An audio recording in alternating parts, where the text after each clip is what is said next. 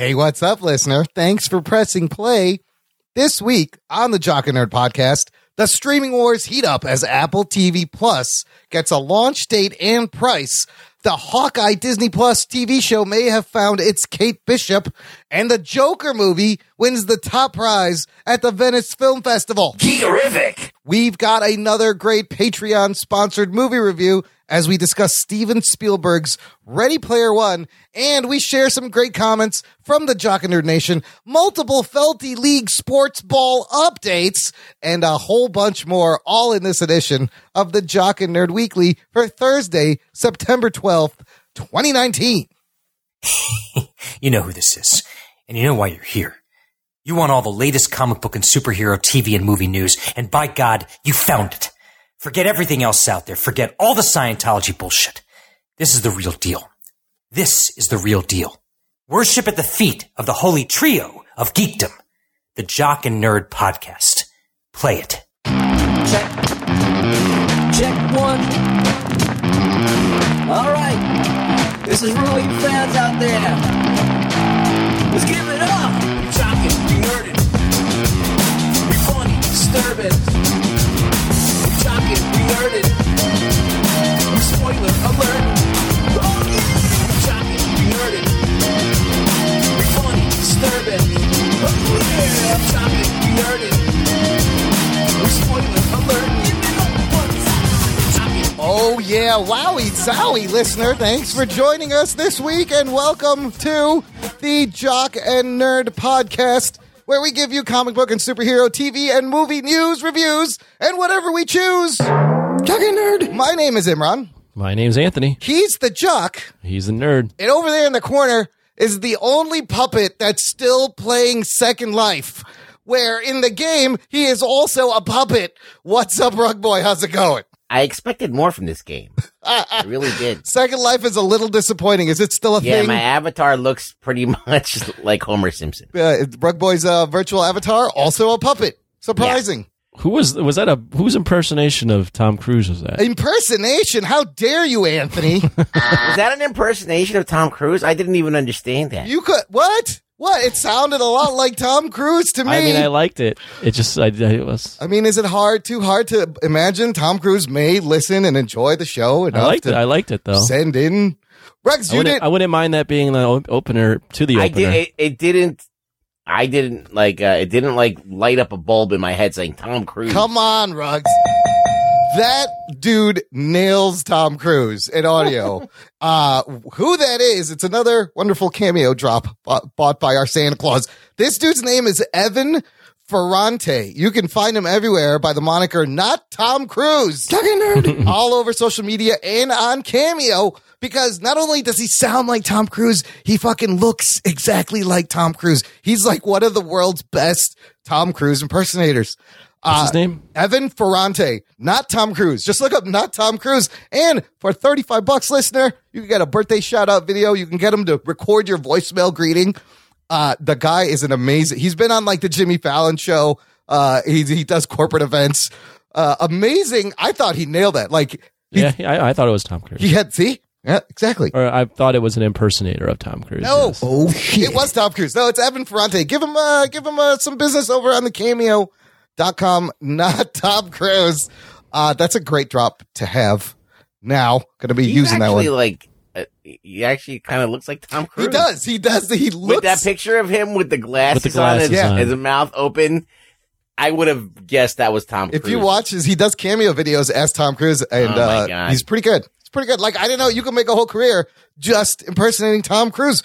Who knew? That's great. All right, let's get to the geek news. The Jock and Nerd podcast. This show is Tom Cruise approved, listener. That's all you need to know. Let's start with a big update on the streaming wars. Kind of one of the major players, we've been waiting for them to reveal launch details. And that's Apple TV. Many months ago, they had a big presentation about Apple TV, and it was very lackluster. No footage. They just traipsed out celebrities. They didn't announce when or how much it was. Well, They just had another iPhone event in Cupertino, iPhone 11, a whole bunch of other stuff. And they announced when this thing is launching. Apple TV Plus officially launches November 1st for $4.99 per month. Oh, shit. I was not expecting that low of a monthly cost. Starting now, every new purchase of an iPhone, iPad, Apple TV, iPod Touch, or Mac will get a free year of Apple TV Plus. Rope them all in. You can use this on up to 6 devices using everyone's Apple ID. And you guys, at $4.99 a month, they came out and they undercut all the shit pretty quickly. Well, they need to because there's nothing worth more than $5 a month. Let me agree with that. I mean, $4.99, yes, it sounds awesome, but and we'll get into some of the trailers. Yeah. But I'm still kind of like baffled by this whole thing because, like Ruggs said, there's legitimately that we still don't know what the fuck's on this channel. Yep.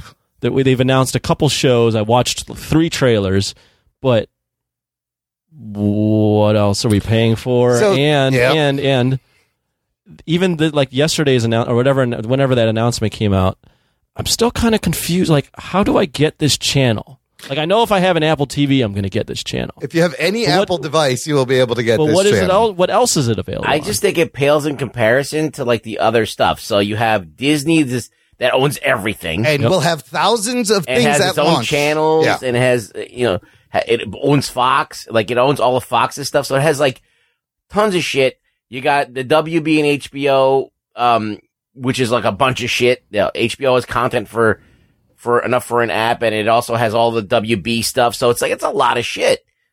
And then Amazon's been building content for years, and Netflix has been building content for years.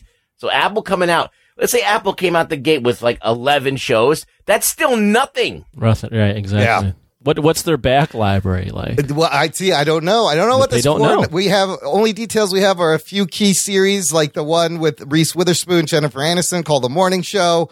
They watched the trailer for that. They've reportedly upped their content budget from $1 billion to more than $6 billion, according to Bloomberg. Oh, shit. For making new shows, and reportedly spending like $15 million an episode on the bigger shows. Yeah, I heard that. They want to make. They're gonna roll out new series over the next several months. They're doing a thing where the shows will premiere with 3 episodes initially, and then 1 episode a week, which is what Disney Plus is doing. But let's add up some of these, because I've been reading a lot of these articles about streaming bills. Here are some of your big players right now. If you were to get all this, if you were to cut the cord, if you want to be a cord cutter, Netflix averages $13 for the most popular plan. The Disney Plus Hulu ESPN bundle that'll launch November 12th, right after this. It's interesting that they went before $13. But Anthony, you heard we got the Disney Plus for, I got that D23 deal. It's like under $4 a month for 3 years. We have signed up and paid, and we're locked in. Yay. That's an amazing deal. Awesome. It's an amazing deal. Amazon Prime Video comes out to $9 a month. And really, people get that because for the free shipping, the video is kind of icing on the cake. HBO Now, if you just wanted HBO, that's $15 a month. There's a CBS All Access Showtime bundle, another $15 a month. And now you have Apple TV Plus at $5 a month. That's about $70 a month. This isn't even counting DC Universe, any kind of anime streaming service, HBO Max. We don't know how much that's going to cost, probably another $15, and like a bunch of other streaming services that some people might want. I just think that it's hilarious that HBO Now and CBS Showtime costs more than stuff that has 5 times the amount of content. Yeah, they're really leaning into their, like, we're Showtime, we're HBO. They're a little brazen. Yeah, I feel like very brazen. That shit, like, they should be, if they don't have the content that Netflix has or Disney has, it shouldn't be priced higher by $2. Yeah. HBO Now for $15. HBO itself is a lot. It's a lot, yeah. But this $4.99 news was amazing. It also caused Netflix, Roku, and Disney's shares to drop a little bit in the stock market after the announcement. So, goddamn, fucking Apple's making waves. banking on Apple with that price is banking on the fact that you'll subscribe to them and cut one of these other ones. They're like, we're going to come out first. We're going to come out cheaper. And I think the most brilliant move is them giving you a free year of this because they just announced new phones. And when they do that, everyone fucking re-ups on their phones. Everyone getting new phones is going to get a free year, building the buzz. Now, whether they stay after that year. I just still am confused, though. Like, what it is? What's going to be on it? And how do I get to it? Look, it'll be another. What TVs will it be on? It will be probably. I mean, how do you like? They haven't done a very good job of communicating how you can get this unless you own an Apple TV. No, you're right. Since we didn't know the price or the launch date until just this week, and they still haven't really clarified what. Like Disney's done it.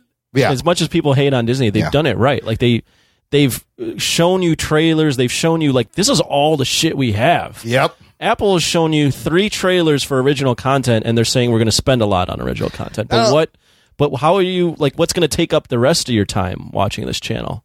Disney's also smart to unveil their international plans and roll it out internationally. Within weeks of it coming, so everybody has it. I think Apple's just banking on the fact that they're cheap. It's a cheap app. It's like $5. Okay, it's like we don't have a lot, but it's only $5. They're Trojan horsing on their phone. Yeah, I was just saying that, and like they're just focusing on the fact that they're just banking on the fact that people are Apple heads and they just love the brand, so let's do anything Apple. Yeah, no, and I don't know how much that holds up anymore. It used to be that way. It used to be bigger, yeah. It's not as thick anymore. Nobody that I know that has Apple TV bought it because of Apple TV. They bought it because they could hack it. Oh, really? No, I thought you can't hack that. That's why I got the Fire Stick. Oh, you can, because that's easier to hack. No, you can't hack it now, but you used to be able to hack it. Yeah, I mean, like I said, they had this big event at Cupertino, and normally in years past, I'm all over all these events. I'm always excited to see what Apple. And now I didn't give a shit. I was like, whatever. The TV thing was the most exciting I'm over thing. Apple. Yeah, the iPhone 11 Pro. It's got 3 fucking cameras on there and better quality, and all right, it's fine. Yeah, but that Google Pixel, I saw someone use that camera. Oh my god, it kicks it's ass. Amazing. Yeah, I've heard about that. It's fucking amazing. Speaking of the best value out of all of these, I saw this article in Business Insider. This streaming search engine Real Good has studied and provided an analysis to Business Insider saying Hulu and Netflix offer the most high-quality TV shows of 5 streaming services, but Hulu has higher quality shows at 213. Netflix has 203. So they're saying Hulu right now is your best bet. And Ruggs, I remember you going, what's even on Hulu? Who gets Hulu? There's a lot of good stuff. You can watch Rick and Morty, all of Rick and Morty. But I mean, the only thing that I've ever heard of that's on Hulu is the one with the Handmaid's Tale. Runaways is on Hulu. They have, but nobody watches. They have a Wu-Tang drama biopic series. Don't they still have a ton of TV shows? Yes, get uploaded on there. Yes. So like if you're into like a lot of the NBC shows, or they still have a deal so you can catch them after they've aired and you can binge whole seasons. So, and there's a lot of documentaries. The Bill Finger Batman documentary, that's really good. That's on Hulu. It's got a lot of good stuff. Listener, let us know if you're going to get Apple TV Plus for $5 a month. Join our Facebook group, Jock and Nerd Nation. It's exclusive closed group just for you to have the geekiest conversations on the internet that you can imagine. And get Rug Boy's pointed opinions on things that people love. Rugs, they love you, Rug Boy. Okay, that's all. That's all you lame. That's all you got to say. Okay, so Anthony, you're like, what are we getting? Well, during this presentation, they released the first trailer for the Jason Momoa sci-fi series called See.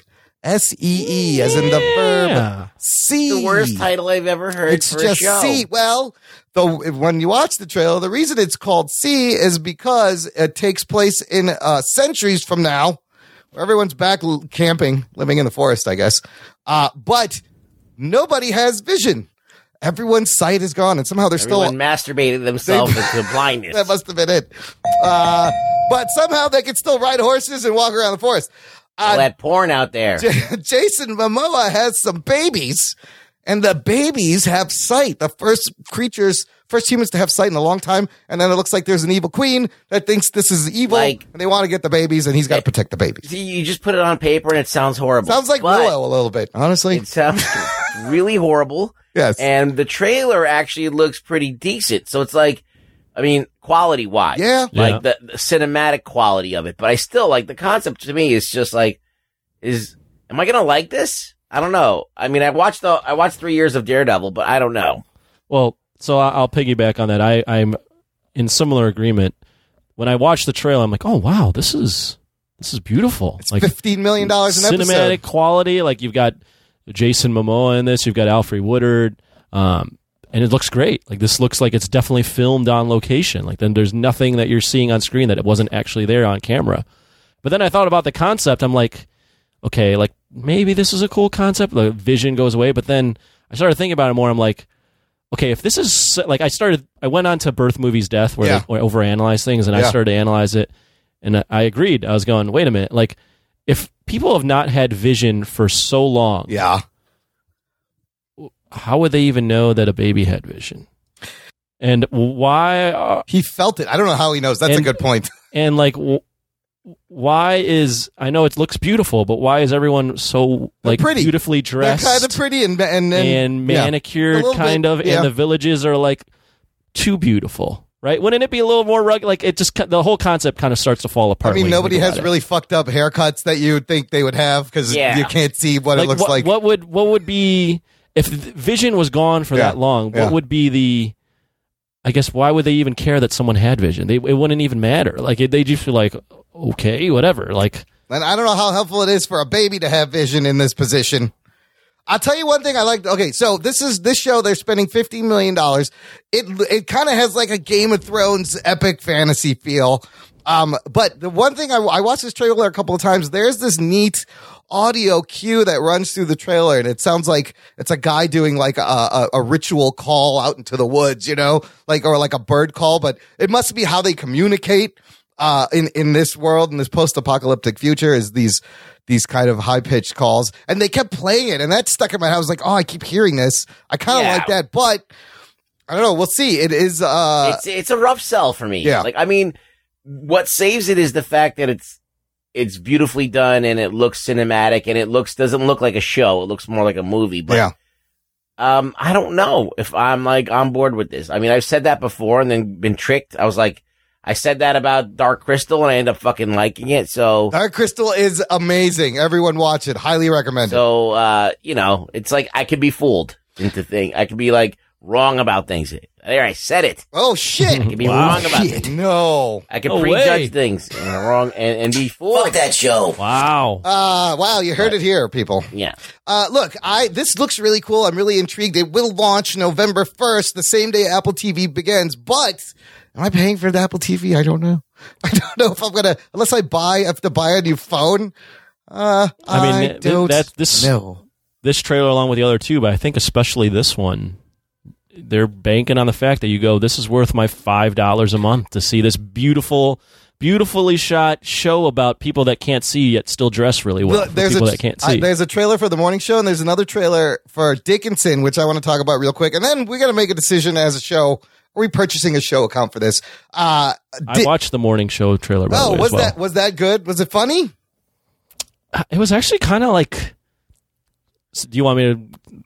Yeah. go over what it was? Yeah. What's the gist of that one? So it's like Steve Carell and Jennifer Aniston are these longtime morning like TV show news anchors or whatever, and Steve Carell gets forced out, and then it's just Jennifer Aniston, and then Reese Witherspoon is like the new hot younger anchor that like is getting pushed into that role, even though she doesn't know if she wants it. So Jennifer Aniston feels like threatened by it, and Billy Crudup is like the director that's like pushing out the older generation to get this new anchor. So it's kind of like a drama about like growing old and like having your position taken by the younger, hipper person in the industry and stuff. By about 8 years. Yeah. How is Reese Witherspoon the younger hot? Look, she's great, but I don't understand how Reese Witherspoon is the younger hot. I'm girl just more confused by the fact that they're banking on a subscription off of 3 shows. But that one and Dickinson, which stars Haley Steinfeld. Yeah, that's really the only draw to that. Is the only draw, playing a young, wild Emily Dickinson. I mean, this one looks okay. This one looks a lot more like a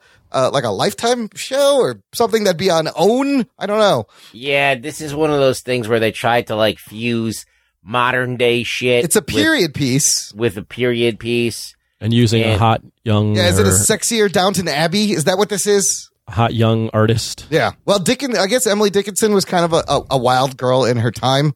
If this is based Right, on but her I mean, backstory. I guess like if you have to resort to like kind of cheating Yes. to Called, make it interesting, then you're cheating. They're it's fine. sexying I up- mean, it's fine. It's a concept. It's cool. Yeah. What do Emily we think Dickinson. about the fact that, well, I don't know about Emily Dickinson, but the other two shows are original ideas? Yeah. So you got these 3 shows. This really all Apple's banking on the fact that you're just going to enjoy original content. Do we, for the show and purposes of reviewing the content and the service, do we get a show account? What do you guys think? Or should we vote? I don't know. I'm on the fence. I right don't know. now. Let's just wait and see. Yeah, I would wait. I mean, I just don't think they've sold. I don't think they've sold it well enough to earn $5. If it comes out that the show C is like the next Game of Thrones, that it's that fucking good, I will put down my $5 to watch that. I just can't see a show about people being blind for that long. Bird Box. I just think that the fact that they named it C Yeah. is already bad. It's Bird Like, Box the that's show. what they got. Like, why can we make this? Why can we title this show like C? Everyone's blind. What should we call this? I did because that's see- what everybody wants to do. I did see on the internet. No pun intended. Yeah. I did see on the internet that like the far left was real upset that they didn't cast blind people in these roles. Well, I've read that Bill Burr. Look, watch Bill Burr's latest Paper Yeah, they Tiger. didn't even try to have blind people in these roles. I don't think that's true. Is it acting at that point? It's first If of you all, just it's get acting. somebody- No. I read somewhere that they hired for the crew and background cast many visually impaired people. That's what I read somewhere. Now, All right, good. the They main- got I don't themselves a know. little bit of a disclaimer. I don't know about the main cast. Like you can add. Well, you Jason know. Momoa, we know, is not blind. Yeah, no, Charlie Cox wasn't blind. It worked out fine. Maybe Yeah, no, I know. I mean, the whole show is based around blind. unless being Momoa blind. is like so method that he's like put in these contact lenses to make me not see because there is something over their eyes. Everyone has like a clouded. Sure. So maybe I don't know if they're actually maybe it's like tunnel vision or they're visually impaired. Cataracts. Maybe it's just I like cataracts. even like them riding into battle. I don't find it believable that everyone blind is just riding in horseback into Plus, battle. all you got to do is smoke tons of weed and your vision will get better. Everybody knows that. Oh shit. It's a rough concept for me to fall in love with. Yeah, and so this, I mean, look, they're throwing their hat in the ring now. They got a date and a price, but man, Apple, I don't know. You got to come a little bit It is harder. beautiful though. You have to give it It's credit. gorgeous, beautiful. yes, and they're clearly going to spend a lot of money, just like Disney Plus spending a lot of money on the Star Wars and the Marvel shows, and HBO. It's like HBO level spend. If you're a young or you're a comic book writer coming up with the next series, Listen, if just you write something and pitch it right away to Apple. They'll spend $15 million on to it. anyone right now, it is. I think I'm gonna do here. I think. Oh, dude, here I'm going to do one called Far. Yeah. Yeah, it's just about over I'm going to there. do one called Taste. My show is called Smell. Oh my God, I can taste this lemon. We can't taste shit. I'm going to pitch a show called Smell in a post-apocalyptic future where no one can smell anything and people just take shits everywhere because you can't Yeah. smell it. You don't need toilets. The toilets don't exist. There's my Or show. Taste, where people just eat their own shit Give me 100 million, Apple. when they can't find any food because it's like, it doesn't taste like I'm anything. just going to shit it out and eat it. It's fine. I'm recycling. Look, but these people are looking for content. This is the perfect time for independent creators, for people to Absolutely. pitch things. Everyone is looking for the next How do you Game get of a Thrones. hold of Apple? How do I get onto the phone with this guy? Just tweet Tim Cook. I don't know. Tim Apple. Email Tim right. Apple. just literally come up with an idea. Yeah. Not even a good idea, just an idea. just a vowel. All you can be like, B. here's a ton of money. Here, go make the show. Here's $15 million. My concept is the letter B. You know, that's funny because this was the Netflix joke for a while, and now that they would make anything, they would throw money at everything. I think they're going to still do the same Yeah, thing. they're still. But this is why just anybody pitch anything right now. I mean, to anybody. you got Apple, you got Netflix, you have Amazon Prime, Hulu. They're all looking for original They're content. all looking for the next big thing. Disney seems to be like just regurgitating stuff, so I don't think you can go to Disney and pitch your new idea. No, they have but- enough stuff. to Well, do yeah, they're just stuff. using all the Fox stuff and Yeah. going, okay, Home Alone, let's make that a TV series. Disney does not need IP. Yeah, they don't need IP. But the other companies do to keep up with Disney. Sell them your shit. Who's going to get Well- the He-Man TV show going? That's the live action. Netflix is doing it. the Kevin Smith is doing an animated He-Man show. I'm on talking Netflix. about the live one. Well, there's a movie coming out. Somebody pitch is a there? yeah, Jesus Christ. 2021. It's never coming out. Somebody eventually it'll come out. 2021. Somebody pitch a live action He-Man. It'll get made. CBS. See, look, Thundercats. Where's the live action Thundercats? you know what's funny about CBS All Access? They have like 5 Star Trek shows, all new. Like that's all they have. Like that's their main thing. I Is forgot Star they Trek. had their own streaming. Yeah. That's the only place you can watch these the new Star Trek shows. Supposedly, Universal is eventually going to come out with something. And I too, heard right? that one may be free, NBC Universal, or have a free part of it. Yeah, there's still Well, more. just remake all the Universal monsters and put them on that network. Oh shit! If they got the money to pay for these, man, this is gonna be crazy. Frankenstein, the Is series. King Kong still Universal? Probably. I think it's public domain now. Ooh, it's not Legendary's using him. I know Legendary has them. I thought Yeah. Universal had them. Maybe I'm wrong. Back to Haley Steinfeld for a second. She's going to yeah. be Katie Bishop. She's real Maybe. hot right now. Yes, she is in talks to play Kate Bishop on the Hawkeye Disney Plus role. She was great in Into the Spider-Verse as the Gwen Stacy. I liked her a lot in Bumblebee. She was good in Bumblebee from what people have said. And she sings too. Like she's super She can fucking sing, yeah. talented. She's the new generation's Lizzie Kaplan. What do you think about this pick as for Kate Bishop next to Jeremy Renners? I think she's fine. She's young. She's I guess she's a good actress, I guess. I Or like her. decent enough. She was in True Grit, the Coen She Brothers movie reminds as a me kid. of that singer that was like saying "Making My Way Downtown." Vanessa, whatever. Vanessa Carlton. Carlton, yeah. Vanessa Carlton. Except I don't think Oh. Vanessa Carlton ever acted, but Yeah, I mean, she's super like Haley talented, Steinfeld. super cute. That's exciting. But I had another pick that I publicly tweeted my support behind. who's that? That this young actor, her name is Liana Ramirez. She's from Texas. She currently plays Roxy on Power Rangers Beast Morphers on Nickelodeon. If you go to her Twitter, there's all these videos of her training, fight training. She's training with bow and arrows. She's on wires and doing flips. And the reason I like her is she reached out to us. She's running her own campaign. This girl's like, look, I'm just a girl from Texas. I really want to be Kate Bishop. Can you help out? Support the hashtag Liana for Kate Bishop. And I checked her stuff out and she's super cute. She looks a lot like Haley Steinfeld. And saw some bow and arrow work. And I was like, look, this girl wants it. She's making an effort to go out there and get eyeballs on this. So, but I don't know if she's going to get it now if you're looking at the Haley Steinfeld. Click that link. What do you guys think if you see the Liana Ramirez? It's also, I saw this. She looks legit. I mean, they probably get her to do like some TV shit. I mean, if she can't get Kate Bishop, I don't think they're going to go for that. Yeah. They want names, Marvel. yeah, But I could see like another CW show throwing her in there. she could be an archer on the arrow. I just have to laugh that your pitch for her included she looks like Haley Steinfeld. Well, look, I knew about her first before the story came out, and I was like, oh, she looks like Haley Steinfeld also. But she's also very cute. I just like that this girl is like going for it. She's like, I'd like to go make for this it. happen. Go for it. Good for her. Go for it. Try. Liana Ramirez or Haley Steinfeld. Probably going to be Haley Probably Steinfeld. gonna be Haley Steinfeld. But she good. Hey, I like to support independent actors. Sure. Yes.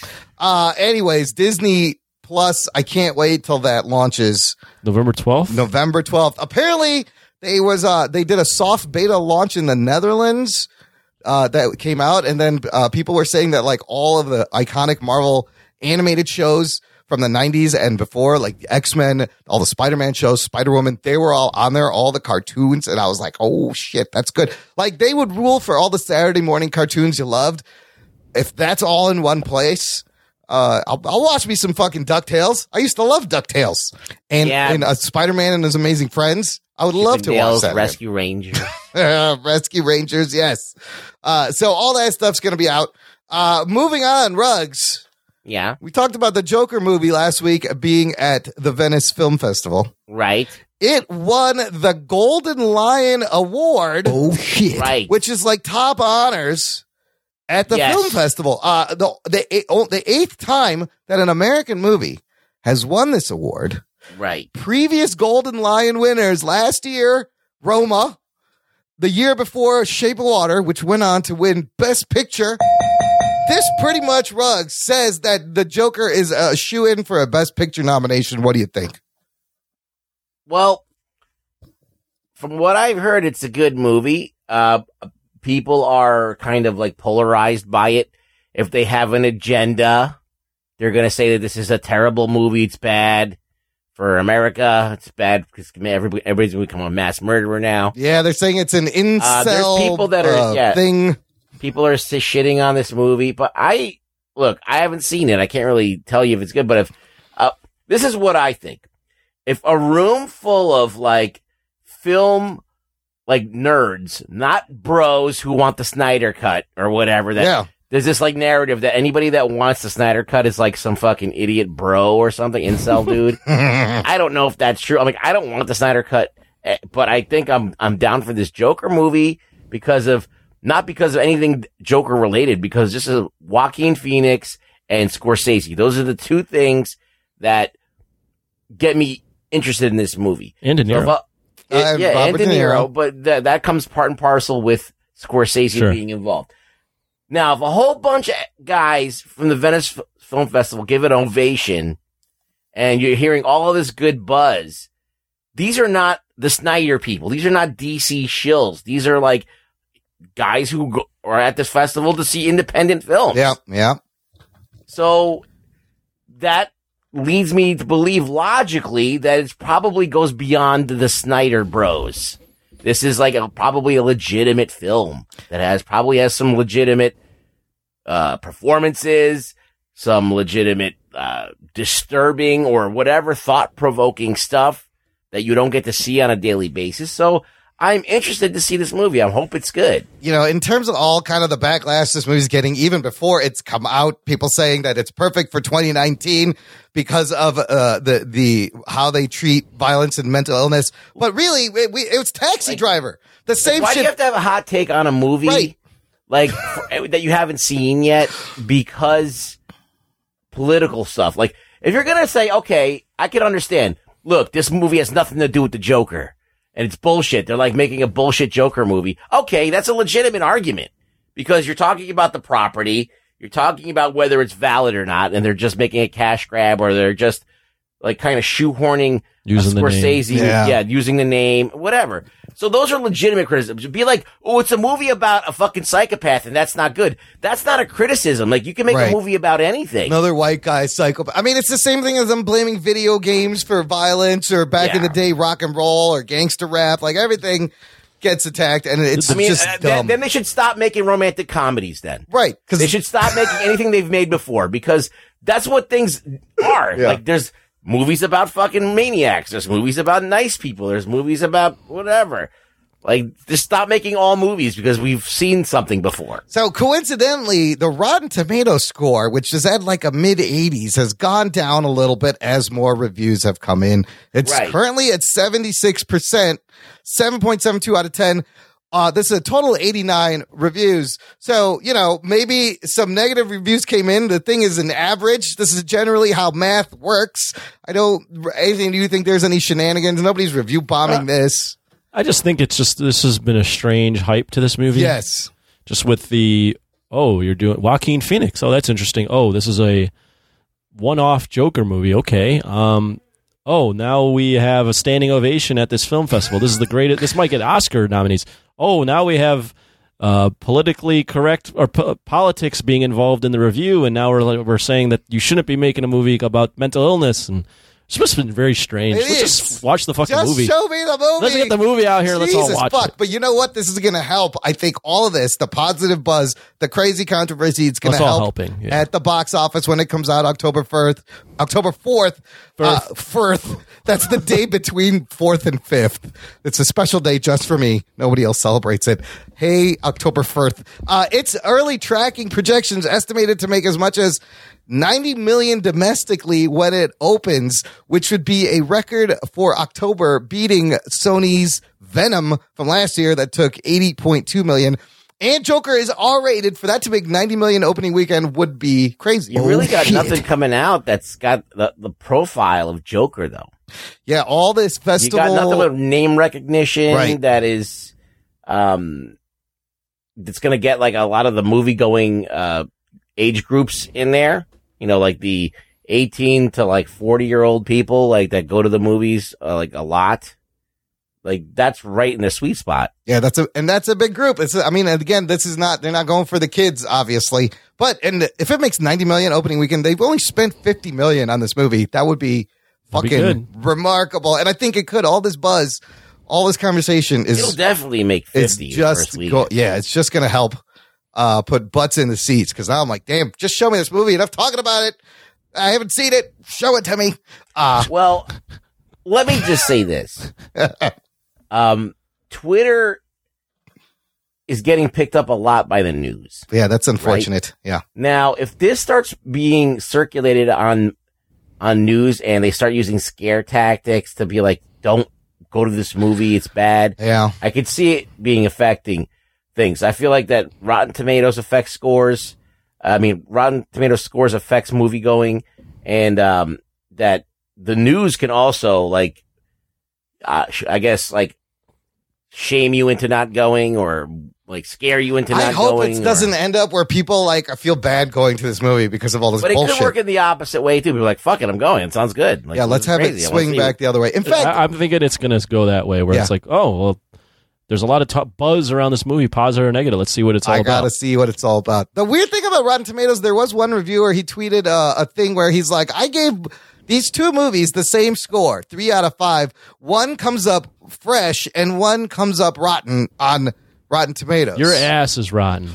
Is it? I took a shower today. What happened? Oh shit. So it's like, it's a weird scale from critic to critic and it is a little bit confusing. Like 3 out of 5, why is one fresh, one rotten when they're given the same scores as the same movie?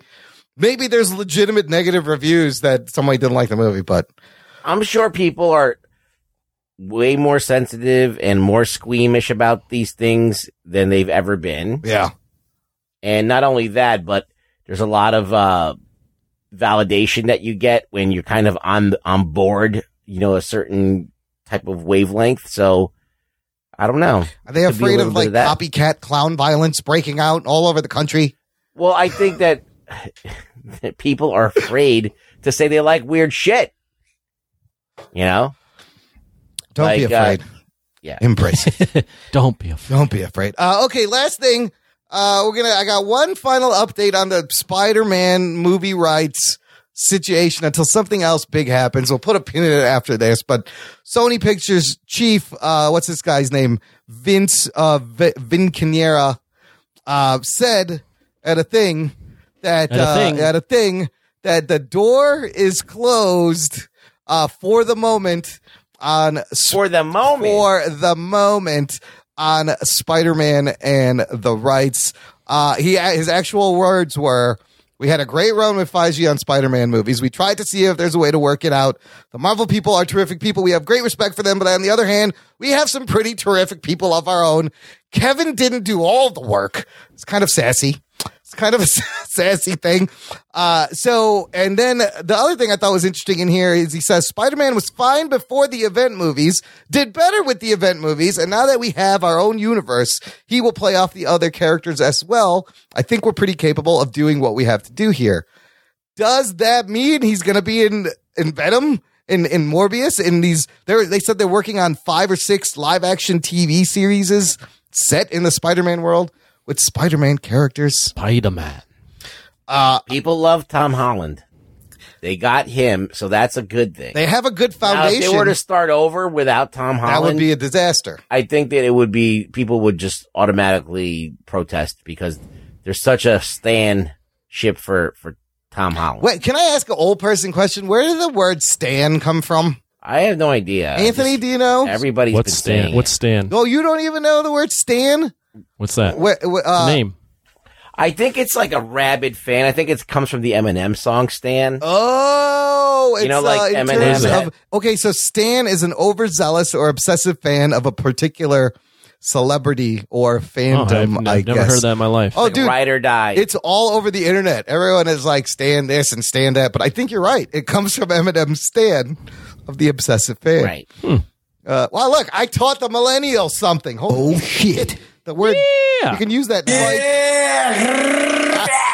all these I fucking just- Spider-Man stans. Like I consider stans like people that are like I am about Spider-Man. Yeah. You know, I guess. Anthony, let me ask you this: with this foundation that the MCU has given Sony of Tom Holland's Spider-Man, would you be looking forward to him being in Venom 2 with Carnage? No. No. No, not really. I mean, I probably would still watch it, Yeah. but I've growing on the opinion that Sam Raimi and whoever directed Into the Spider-Verse, they've more or less just got lucky with the product. Yeah. And I don't think Sony is all that good in producing Spider-Man content. I mean, I'm excited to see what they're going to do with it, how much they fuck it up, or can they keep the momentum on a third Spider-Man movie with what they have set up. I think that Disney has designs on what Spider-Man should be for their financial future of the franchise of Spider-Man. Like, so when they do the TV shows, they do the cartoons, Disney does all that stuff. Yep. Sony, not so much concerned with that because you've seen them fuck up Spider-Man, a couple of times. Disney has merchandising rights. They have a lot of other revenue streams from Spider-Man. So it kind of like is a huge thing, and that they're a lot more cautious with it, and they're a lot safer with it, and they're a lot more willing to like tone it down and make it nice and fun for everyone. That's why I'm kind of excited. It's back. Sony's at Sony. a little bit more edgy. They're willing to like do weird shit. Now that may play out in a way I might hate because they could go completely off the rails. I don't know. I mean, it's kind of like it really is like. I have no idea how this is going to play out. I'm grateful that we did get what we get, because remember when the deal broke? Like, this is an unprecedented thing. No two studios have ever done anything like this before. Two rival studios fucking playing nice for like the last 4 or 5 years.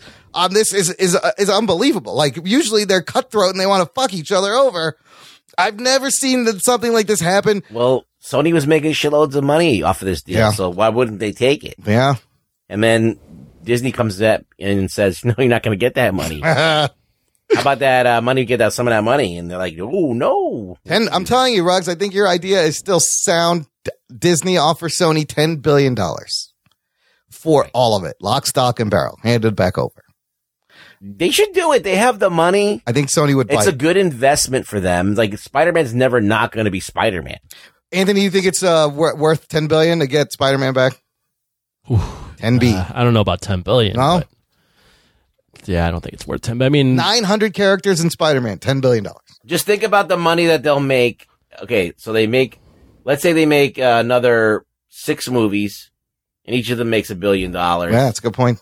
They'll have their money back already. Like, for what? But they're going to make shitloads more on all this tie-ins and all the other things that they're going to do with it.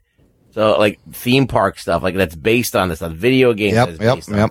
So they'll get, if they own the character Lock, Stock, and Barrel, they'll make so much more than $10 billion. Yeah, 10 billion. Marvel was, I think they bought Marvel for $4 billion. $4 billion, yes. So, for all of Marvel back in the day. Yeah. And even Star Wars. Ask. Star Wars was $4 billion when Disney bought it. Yeah, but now you got a $1 billion movie making property. Yeah, inflation. So you're talking everything goes about, up. How many Star Wars movies did they make? What are they up to now? 9? Yeah, something like that. 1, 2, 3, 4, 5, 6. Yeah. And how many Marvel movies did they make? 23. All right. So, and they both have netted Disney like $16-17 billion each. Yeah, which is crazy. So look, Sony, ball's in your court. Don't fuck it up. Hey, man, and they're going to throw them 7. See what happens. Offer 7. 7. They said 10. They really all take 9. Maybe we'll see him in Venom 2. Okay, look, let's take a quick break here. Play some promos. We're going to come back with another Patreon movie review right after this. After these messages, we'll be right back.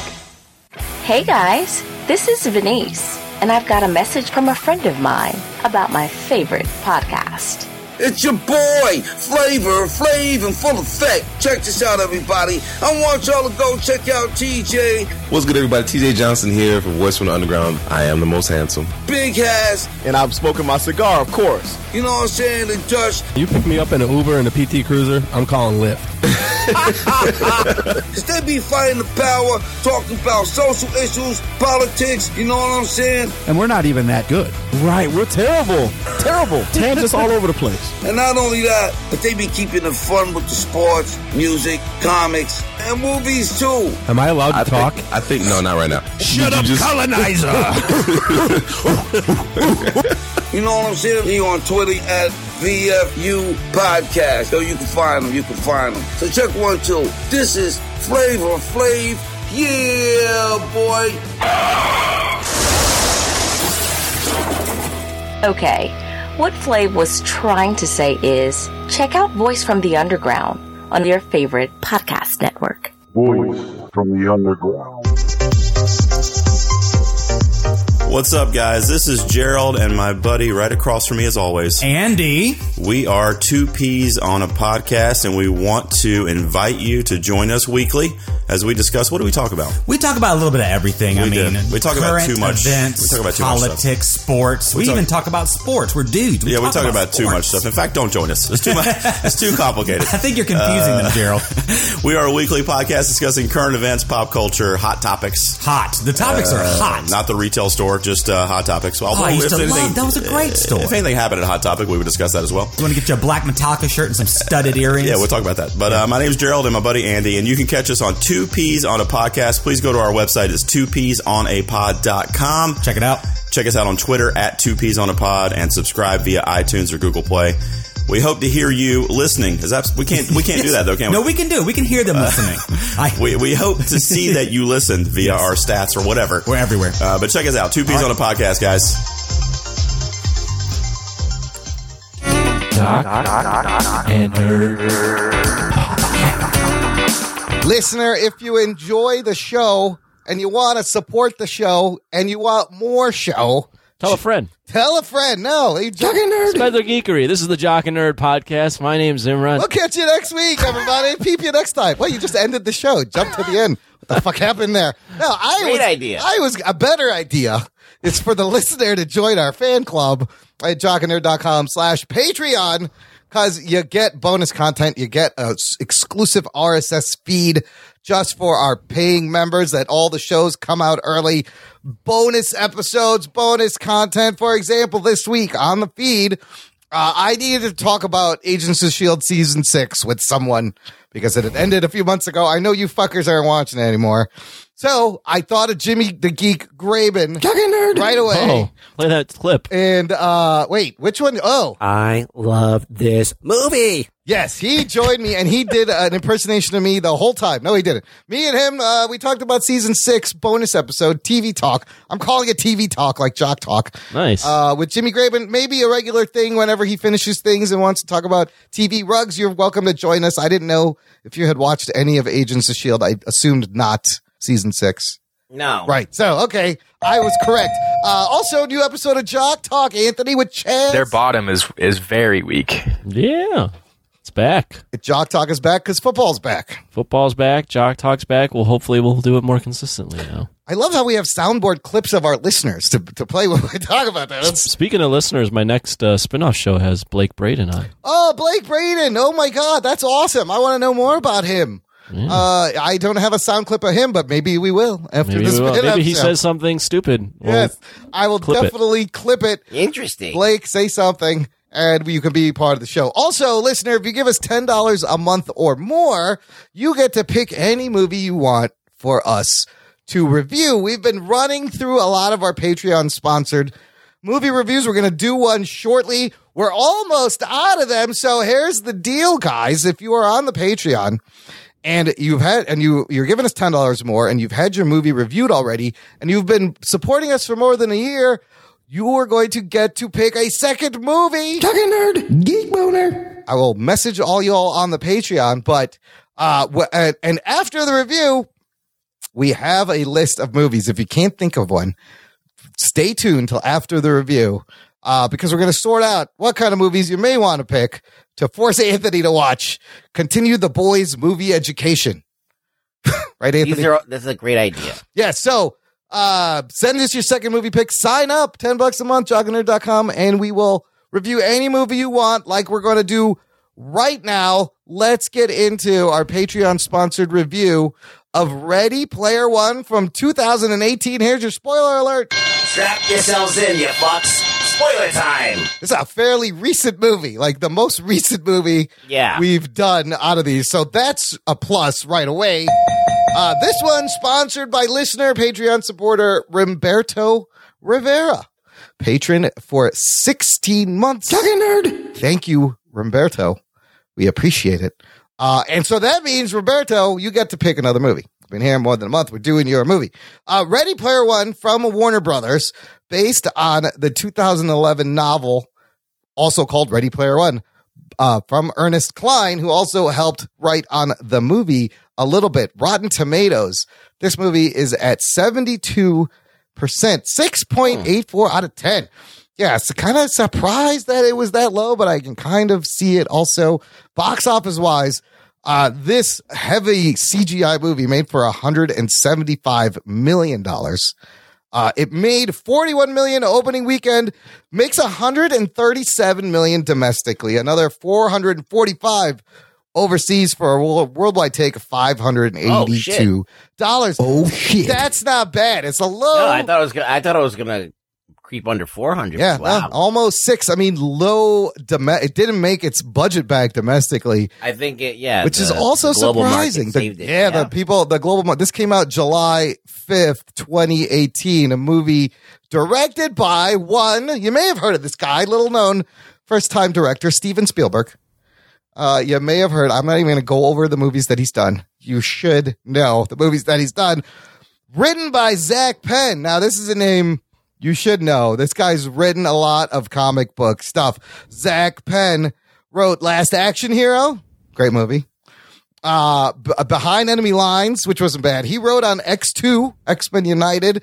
But then he also wrote Elektra and X3, X-Men The Last Stand, and The Incredible Hulk from 2008. But then also wrote on The Avengers in 2012. So I was going to comment. The Avengers, he wrote that script, and it was rewritten. Joss Whedon basically completely rewrote the whole entire script. They gave him writing credit, but he didn't do really. The script was completely his plot line. Yeah. For the most part. So, if Joss Whedon wrote that script, and that's what Zach Penn kind of did here with the Ernest Cline's first script. They took it in a different direction, and I haven't read the book. I've heard it's great, but I've read a lot. I read a little bit of it, and it was like chock full of like references to like every fucking thing. I had to look some shit up. Yeah. And then it's very obsessive pop culture. And then I just forgot about it, and then I never finished it. Spielberg said this was his third hardest movie he's ever made in his life because of all the crazy CGI, starring Ty Sheridan. Good old he's Cyclops, right? The new Cyclops? Yeah, well, new former Cyclops. Wow. Yes, playing Parzival in the game and Wade in real life. Olivia Cook as Artemis / Samantha. Ben Mendelsohn, who plays a villain, great villain in Star Wars movies as Sorrento. Lena Waithe as H. T.J. Miller playing IROC. Simon Pegg, who I love, as Ogden Morrow. Mark Rylance as Halliday. And a couple other people. Philip Zhao as Sho. Win Murasaki as Daito. And Hannah John Kamen as Finale, who she was Ghost in Ant-Man and the Wasp. Right. Oh, yeah. I was wondering how I recognized her. And she's from Killjoys also, Anthony? I mean, Rug Boy? Used to watch that. Yes, Killjoys. Killjoys, yes. And she's in a lot of stuff. Anthony, have you seen this movie before? No. Whoa. So I caught this when it came on cable, and then whenever it would come on repeats, I would just watch it, and then I watched it again. Ruggs, you said you watched this in the theater? I saw this in the theater because I was like, Spielberg, I'm there. Ready Player One. I read some of this book, and I thought it was really cool. I want to go back and read it.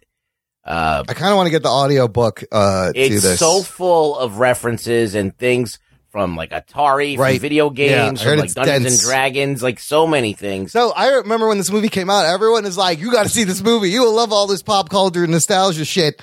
And I just never got around to seeing it. It was we didn't even review it on the show. But Anthony, let's start with you. Opening thoughts. Never seen this movie. Did you know anything about it going in? All I knew is that it was basically a love letter of a book to the 80s. Yes. And then I knew it was about some guy going into this world to like escape. Should I do a plot summary? Yes. Do the plot recap and give us your opening thoughts. Okay. I love your plot recaps. Set in the future, where it's this kind of future where there's just a lot of garbage and people just want to get away from the real world. The world is shit. Yeah, just everyone's living on top of each other, and Columbus, Ohio is some sort of hub, and everyone wants to get away, so they escape into this video game that was made by this guy that was obsessed with the 80s, and he's slightly autistic and socially awkward, and it's about, in this game this guy that made the game has a last dying, before he dies, he programs in the game that you can win an exorbitant amount of money if you find this you hidden win the thing. game. You win the Oasis. Yeah, and you win the rights to control the game. So but you have to study this guy's obsession with the 80s to basically win the game and make an exorbitant amount of money. And the antagonist is this company that is trying to take over the game. It's like a corporate company that's also trying to win this exorbitant amount of money. And take over the game. IOI, led by Ben Like a Mendelsohn. takeover. They're trying to like absorb this company. Sure. Yes, Meanwhile, yes. you have Ty Sheridan playing Wade, who is obsessed with Halliday and the game and all his references, finding the 3 keys to unlock and get it. What'd you think coming out of this movie? I really enjoyed this movie. Oh shit! Yeah, it had a nice charm. Like the whole movie was just very charming. It was the game aspect of it was really fun to watch and really immersive. It reminded me of kind of like a better Tron. Meets old school Willy Wonka and the Chocolate Factory. Oh my god! I wrote down in the notes. This is Matrix meets Tron meets Willy Wonka.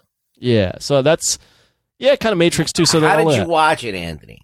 On his TV. eyes. Oh, like on like a regular size screen TV. Yeah, probably like a 30-inch, 35-inch screen TV. All right. Well, I'm gonna say this because I saw it in the theater and you guys didn't. You can make out so many more like cameos and shit in the background that you can't on the TV screen. I heard the IMAX version like, of this you is can amazing. See like Street Fighter characters, like Ninja Turtles, like anything you can think of is Marvel characters. I think more DC characters. Well, yeah, because it's Warner Brothers. They can get the DC. All DC I wonder how they got the rights to all that. Well, we'll talk about that later. Okay. I looked up a couple of stuff. But wow, I'm glad you liked it. It has a nice charm. I mean, my one criticism. Yeah. You hit the spoiler, right? Yeah. Spoiler alert.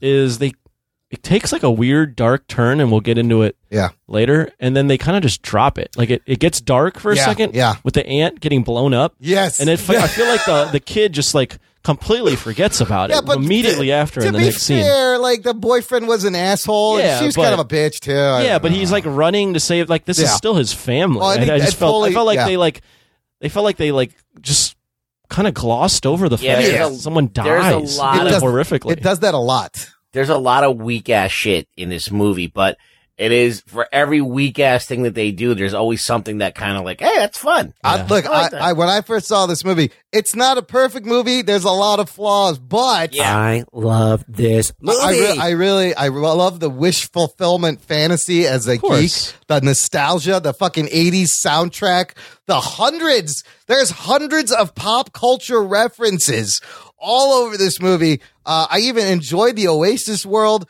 I mean, if you grew up a gamer, you would like this. It has everything that you would like if you were like a nerdy kid. Right? I mean, yeah, and I like how they expanded the references in the book. It's super 80s, but they have 90s and 2000 and 2010. So the movie, Mechagodzilla is a 70s. Dude, how awesome! They had the Godzilla music going. The musical cues in this movie are amazing. Yeah. Mechagodzilla, when he came out, they had the Godzilla music.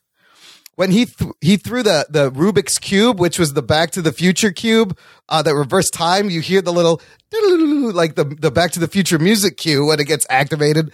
The whole Shining scene had fucking the music from the movie Shining. I think when the Batmobile like starts skidding, you hear skid sounds like the Batman. Yes, song. you hear the 66 Batman. Like the attention to detail in the Oasis is insane and it looks great. It does. I also love how Spielberg manages to use the kind of the uncanny valley effect on the characters to his advantage because it works. You're an avatar. You're in a virtual space. They don't have to look perfect. Right. But I thought the acting from Ty Sheridan and Olivia Cook inside the Oasis, their voice acting, and then the animation was so good because he was so much more confident in the Oasis, both of them, you know, and then when they're out, they do a good job of not being confident. But Artemis, like her expressions and like shit, that was great.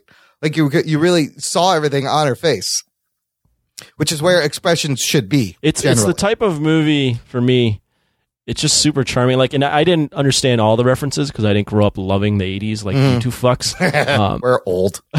But I will say, like, it's super charming every step of the way.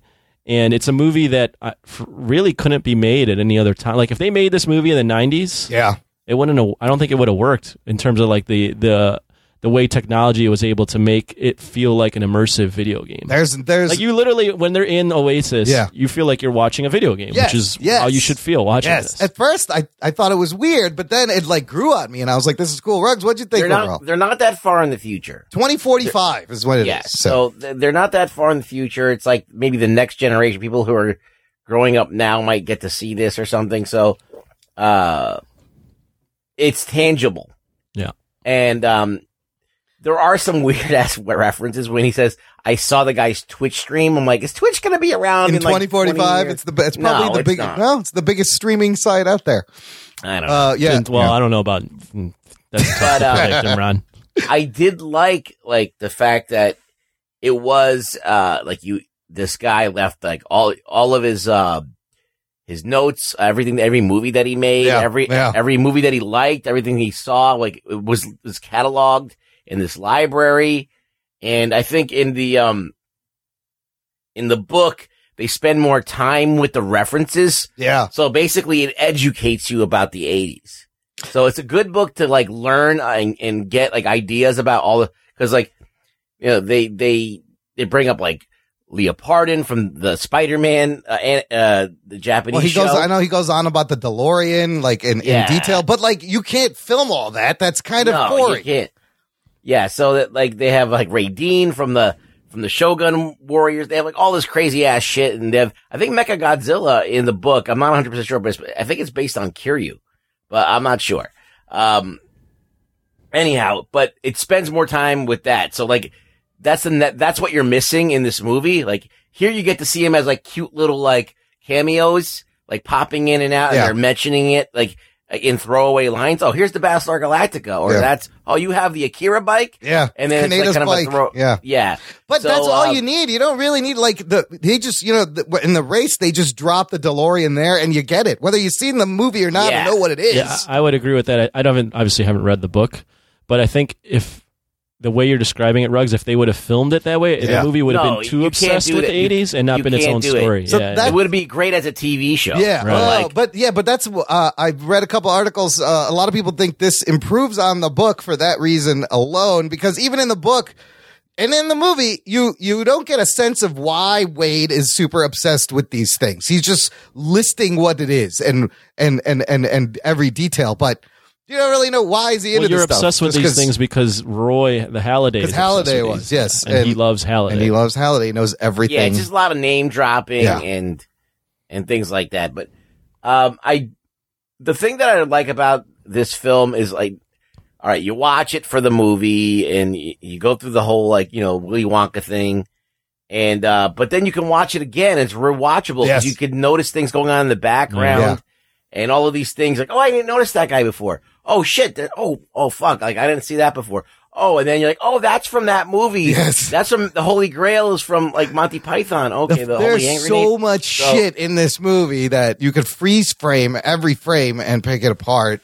Yes. I love that. A couple of changes from the book. The Shining Hotel. It's not in the book. It was supposed to be Blade Runner. Couldn't get the rights because Blade Runner 2049 was coming out. The Iron Giant replaced Ultraman. I know. But I love seeing the Iron Giant actually smash shit. Good. It's still good, yes. I felt like this was Spielberg's like almost like a return to form for Spielberg. Almost, because what did he do before this? The last fully, like he did that Tintin movie that was fully that wasn't very CG and it wasn't very good. He did Tintin, War, like Lincoln. The last movie Polar that I was like, I Express. felt really like a nice charm to that he did was The Terminal. Oh, The Terminal is great with Tom Hanks in the Right. airport and he's stuck there. Yeah, I do. Because he did that Indiana Jones movie, but I don't think a lot of people were all that into that. So one. what was interesting, if you think of like how he directed the real world stuff, like I love how they just live in trailers stacked on top of each other. And that, Right. and I love how that one lady is on, she's dancing on a pole in VR. Like that's what she wants to do. But then the stuff in the Oasis was not very Spielberg-like. It was What do you more like, there was a lot more like flying around moving video game cameras, like directing wise. Like clearly the stuff in the real world is very Spielberg, but I thought like he either got help or he tried to maintain this awesome video game vibe, and that he maintains it. I mean, Yeah. like, the vibe is literally. I mean, I feel like I'm watching a video game. yeah, and it totally works. It feels like something that, like Ruggs, I think, kind of said, not too distant. Like I could see us being in a VR game. Oh my god, that's we're like almost there, man. We're close. They got the Oculus. You can build 3D environments. Like you are almost there. Let's talk about the two action scenes. I thought the racing scene in the beginning was so cool. Yeah, it's great. So much Oh yeah, with fun. Kong chasing. Fucking Kong and the T-Rex and all the crazy vehicles that you see coming through there. My only nitpick with that is it's been 5 years. Nobody fucking figured out that just go backwards. 5 years. And then, Yeah. he drops this in right where he figures it out. Well, doesn't the he drops in the fucking challenge was it 5 years? Well, it's been 5 years since somebody found the first challenge, right? No, it's been 5 years since he dropped that there was a challenge in there, right? Yeah, but then they had to find it. And so they've been racing. They've been for 5 racing years. for 5 But years. who would think to go backwards? Well, I mean, I don't know. Well, if you- After 5 years, try Most fucking people something. who test software, they break the game. They do all kinds. Listen, of shit. if you're a true gunter, Sure. you were going to I try guess going so. backwards before 5 years. But What was the inspiration to go backwards? remember he went to the hall where all his memories are, and he goes to the scene after the for party. no apparent reason, Yeah, he just- says, yes. "Can we go backwards? Why can't we Can go like, backwards? step Would on the be gas great. and go backwards." Listen, this movie is full of conveniences and contrivances Of course. and coincidences. Yeah, it's some weak sauce. It's So weak sauce. a little bit of the, and maybe some of that is That's Zach a little, I mean, Penn's that's where it writing, but- reminds me of like Willy Wonka. Yeah, Like, there's a lot of that's- convenient that's stuff true. that happens, That's and true. it's a test of like this boy being the right being the person right to person. shepherd this next generation of whatever this idea is, whether it be the chocolate factory in Willy Wonka or the Oasis here. Like, it has to be this right person. It has right. He's looking for. He's got to have the right heart. Yeah, he's got to pass the test, and that is. But I even have a nitpick with that. So at the end, he wins by not signing the contract in the Oasis, saying, "I don't want to make Right. the same mistake twice." And the guy's like, "Hey, you won." But then he comes out and then fucking eventually signs a fucking contract. I mean, he signed the contract when he said he wasn't going to sign the contract. Well, he signs Whatever. the contract that In real life, well, no, who's the guy that he Ogden Morrow, who was the Morrow curator. is the guy that presents him the contract. So it's now like, oh, You have his this blessing, makes more I guess. sense. Yeah, it was the blessing. It was like, yeah, like I screwed Morrow over. He had at that point left. He's like, all right, now I know that you're the right guy. So then Right. he just leaves. Except he didn't leave. He was the fucking curator the whole time. Like, he kind of set him up No, to I'm not win talking this about thing. Morrow. I'm Talking about talking about Wade. Oh, yeah. oh. He like leaves. He like shows him the button. He's like, all right, I'm gonna get my younger self out of Yeah. here, and you're good to go. Bye. Yeah. Like, do what you want. Like, you've proven yourself. Well, he gave him the egg that he couldn't even find. He's like, where'd I Yeah. put that fucking egg? There it is. The racing scene was fucking dope. And My main criticism is the scene where the bad guy, IOI, they blow up his aunt. yes. And they just gloss And then they over gloss it. over it. Like, literally in the next scene, he's like, back in the video game. Yeah, he's like, oh, I'm going to go find Very everything. Thor Ragnarok. Yeah, and then It's a good point. I felt like IOI could have been a little more nuanced. Like, it was just corporate evil. But he does a great job of My favorite part of IOI Yeah. is that they have their own nerds that they pay. Yes. Oh, that's hilarious. So like, Yes. and it's Solve like, stuff. but like this is like indicative of if you can extrapolate this to like Twitter. Yeah. And all the new nerds, like they have this fucking bank of these nerds, that so-called nerds, that their job is to be nerds, but the real nerds know how to fucking play the game better than that. Yeah, none of them knew how to. All right, and that's how it is in real fandom. Yeah. Like, there's a bunch of people that it's their job to so-called know shit. Right.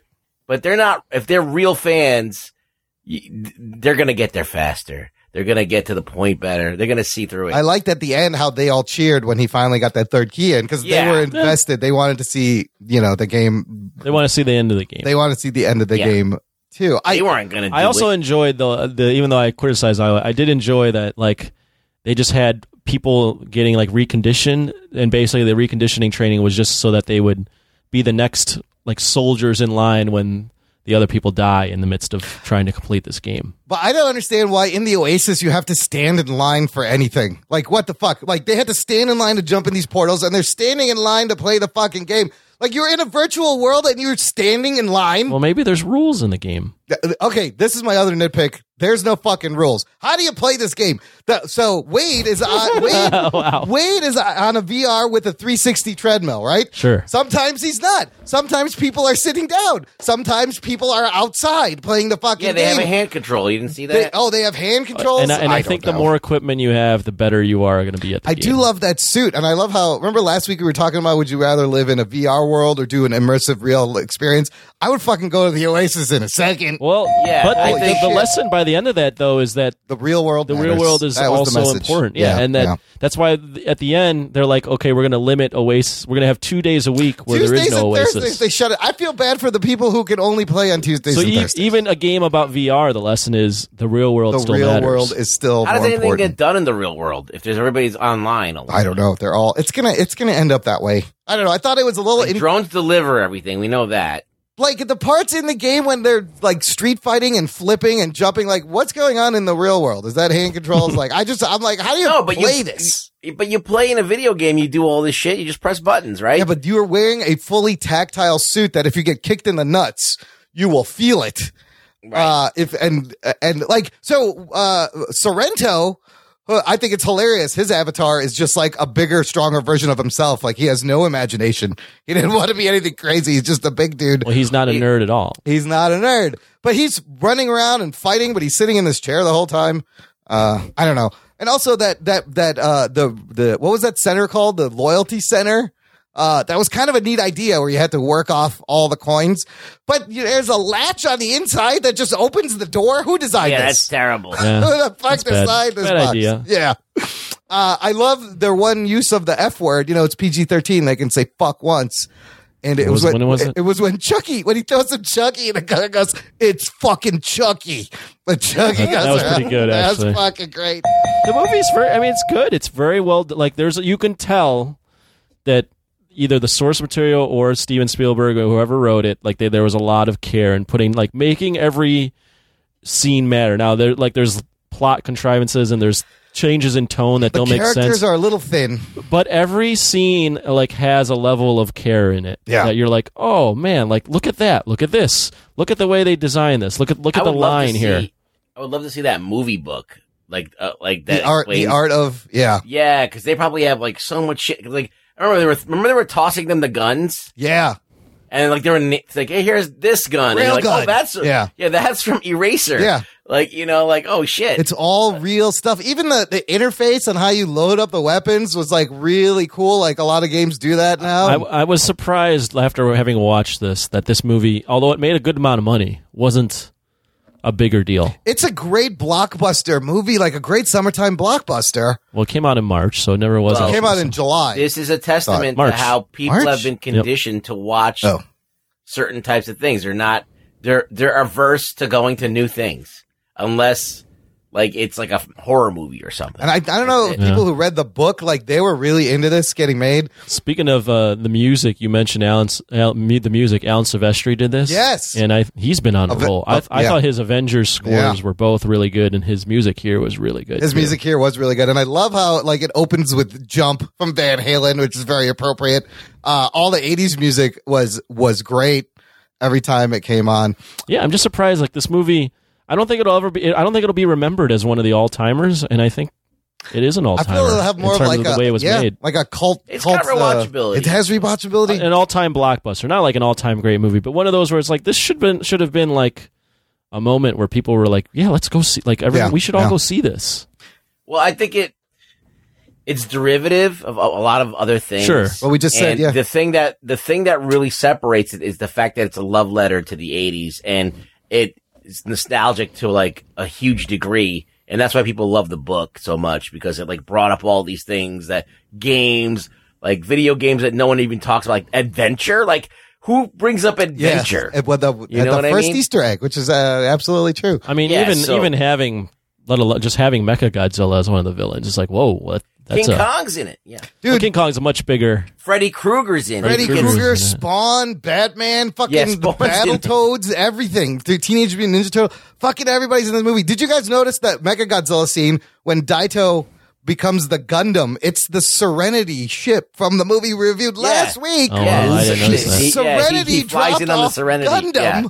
And now you got a Gundam fighting a Mechagodzilla. I was like, this is fucking badass. I guess the movie's almost too derivative of other stuff to stand on its own.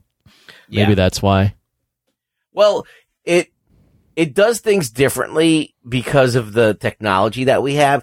So when you do the Matrix, right, you don't use computer graphics to represent the characters because you can't really pull it off. But here you do this thing where you're using video game graphics that are recognizable to everybody who plays video games now, and go, okay, I buy that that's what the game looks like. And so that's different, that we have like kind of like this Avatar thing where we're like, so it's derivative of Avatar, it's derivative of the Matrix, it's derivative Tron, of Willy Wonka, Tron, all this and stuff. Last Starfighter, all these fucking... it's total Last Starfighter, yeah. Yeah, so it's a lot of these games, Willy Wonka, like all of these things that we've mentioned already.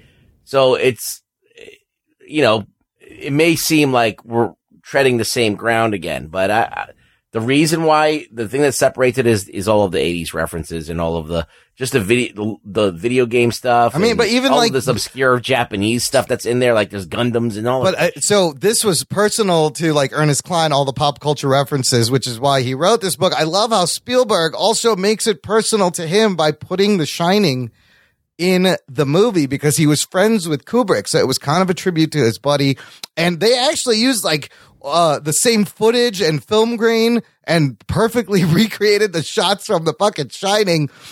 It was hilarious. Anthony, let me ask you this.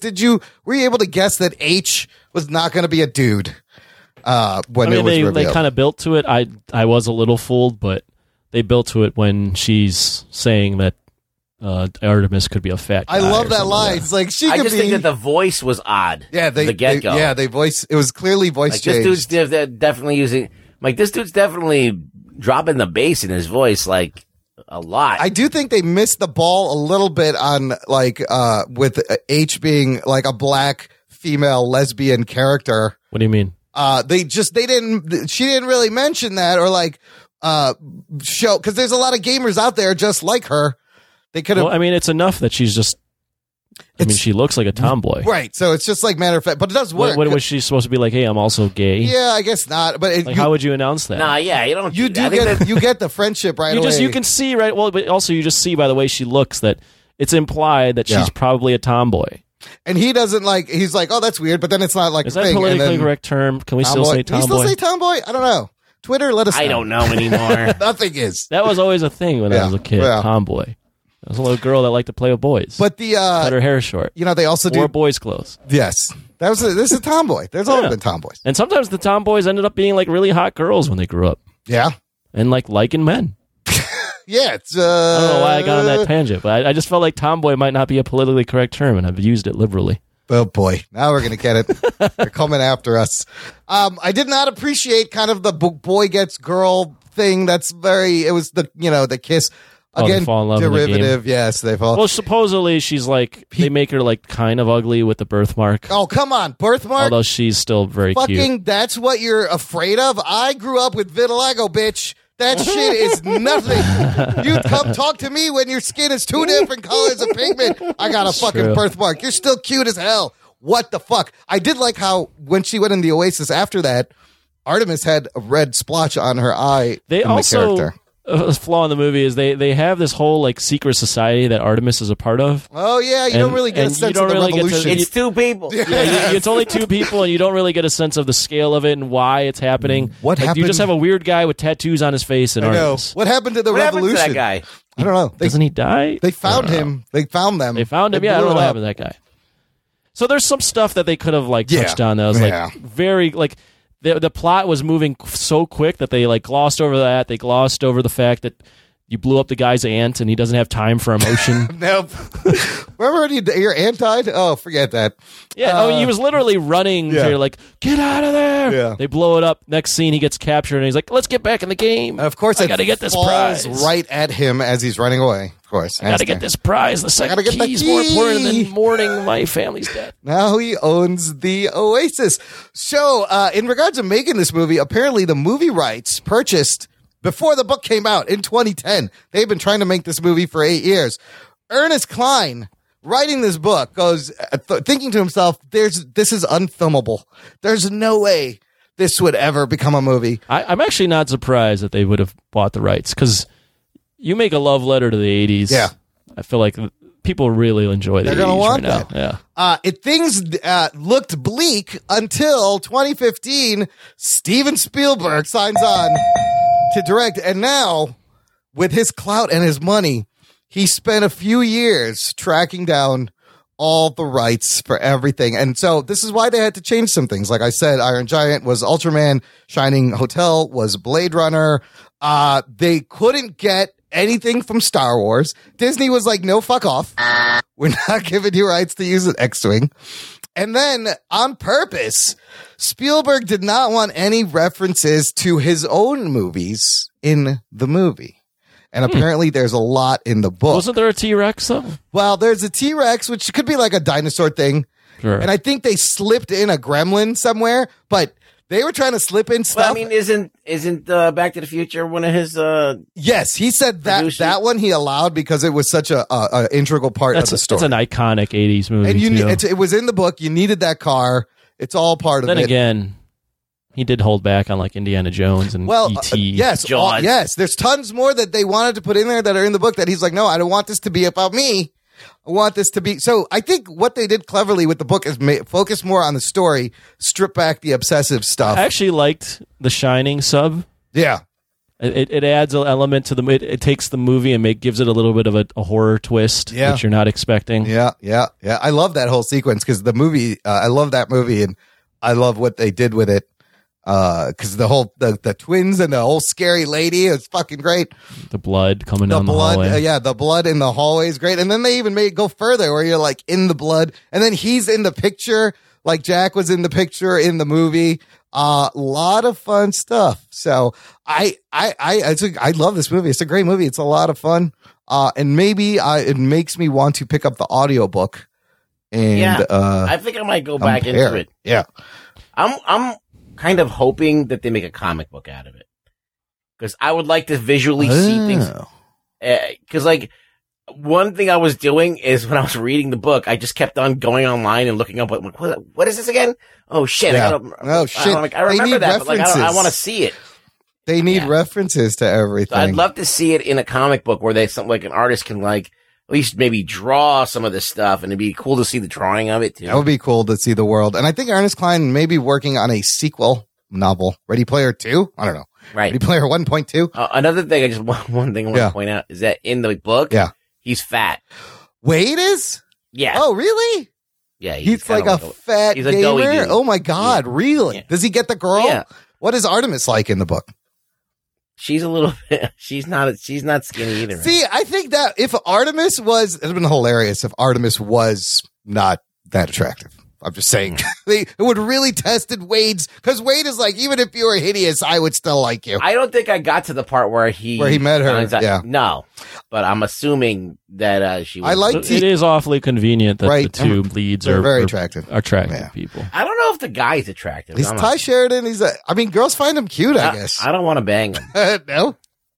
Rug Boy wouldn't hit it. Maybe with the lights off. Lame. Rug Boy wouldn't do it. Let me see his abs. I like TJ Miller as that bad guy, IROC. Oh yeah, which one? Oh yeah, he was hilarious, and he was actually pretty funny. He made his face there look was like one. them. There was one. There's a couple of lines that were funny, but whenever he would like not know what he was talking about in mid sentence, and then like trail off. My favorite line, he goes, and then I said voila, which means and then I found out, and like stuff like that. I was trying to figure out. I was like, who is doing this voice? Yeah. And I couldn't figure it out until after the film. I was like, oh, that's why I thought this guy was kind of funny. Yeah. Fucking TJ Miller. Aviato? Is that the name of his company? Yeah, in Silicon Valley. All right, well. Erlich. I want to kill Erlich Bachman. Remember, the Chinese kid wanted to kill him. Erlich Bachman. Silicon Valley's coming back, I think, next month. Another season. I love the Silicon Valley. Very pleasantly surprised by this movie. Great. Roberto Rivera picked a great movie, guys. Let's rate it. Anthony, what would you give it out of 10 score? 7.75. Oh, shit. Wow. Okay, solid. Rugs? I think I'm going to give it a straight 7. All right. I enjoy it, but there's a lot of shit that like, some of it falls apart here and there. Overall, though, it's an enjoyable film. I think the things that makes it enjoyable to me is that you can watch it repeated times and get something new every time. So I think it's the gift that keeps on giving, I guess. Absolutely. I'll give it a straight 8. 8 out of 10 for me. It is, I really, the nostalgia alone, and just imagining living in the Oasis, fucking so cool. They should have had some Oasis music. Oh, they didn't have any Oasis. Some Wonderwall in there. Wonderwall. Some Liam Gallagher. All right. Good stuff, Roberto. Thank you very much.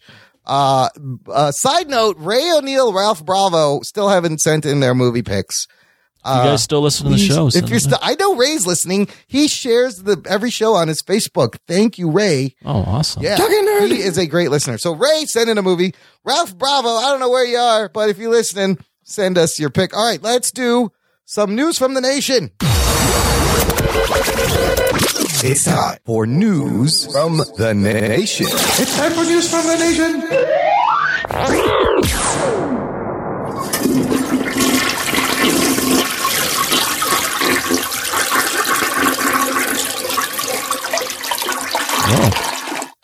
Nothing? Silent but deadly? It's time for news from the nation. Nothing in the chamber? Oh, there you go. Okay, we got one. That's all. We're good. Rugs, I'm going to start with your recent posts from this week, because doing all these Patreon movie reviews got to talking about the movies we've all seen and movies Anthony may or may not have seen and stuff we want to review. And it led to an amazing list of like 100 movies, listener. Jesus Christ. I just started rattling stuff off. Yeah. And then as I made the list, I'm like, oh, that one. Oh, shit, that one. And it just kept on like multiplying them. And then people started adding their own and some great suggestions. So I have a link in the show notes. There is now a Google I've got it up spreadsheet. because I'm supposed to do a live thing of That's this, right. so I forget who made this. Was it Blake Braden? Somebody put this together. Thank you so much. How many deep are we? 100? So this thing goes to 99 on the list. So what were we going to do, you guys? We were going to have... well, you guys had done some sort of prediction, right? I've picked 5 movies that I want you to watch and us to review. Well, no, it was... Here, let me say. Let me look at this. I forgot what the deal was. Ruggs, what was the deal? I was going to pick 5 films that I've already seen. That you have seen. I want to review, and 5 that I haven't seen. Okay. And you guys were going to kind of just... Pick 5 that we think we're going to pick. Yeah, you would have picked 5 that I would think. So let me pick the 5 that I've seen that I would review. Okay. RoboCop. Okay. Aliens. I'm just looking at this list. Forrest Gump. Solid. Face Off. Yes, they're remaking that. Yeah, they are. Which is kind of they should not remake. Bad idea. No, they should not remake that. They should not touch that movie. The Fifth Element. The Fifth Element. Listen, Face Off only I've seen works all 5 of those because of 3 people: John Woo, Nicolas Cage, John Travolta. That's the only reason the fucking movie is entertaining. It works because you have each character overacting as the other character, playing themselves. It's so bad, it's good. Yes. It's lightning in a bottle. You can't do it. I mean, where else are you going to find Nick Cage acting like Travolta and Travolta acting like Nick Cage? Face with. Yes, do not remake that movie. Papa's got a brand new bag. All right, those are 5 movies you've seen. Those are solid 5 movies. So now you want to give us the movies you haven't seen or haven't seen that I would maybe enjoy reviewing. Okay, maybe because I haven't seen them. Okay. I haven't seen Goodfellas. Oh shit! You should definitely see that. Let's see here. Maybe this counts as a trilogy. Yeah, but I will say just one. Yeah, I haven't seen Lord of the Rings. Well, everyone talks about that. I don't know if pass. Anthony could sit through it, Yeah. but I think it's an achievement. But I don't know if it's for everyone. I haven't seen Animal House. Oh. And I'd like to review that. Oh, that would be great. Yeah, John Belushi. Fuck yeah. John Belushi. In kind of the same tone, Revenge of the Nerds. Oh, haven't seen man. that either. So politically incorrect these days, but yes. Yeah, both of them. Both of them. Both Yeah, of them, Animal yeah. House too.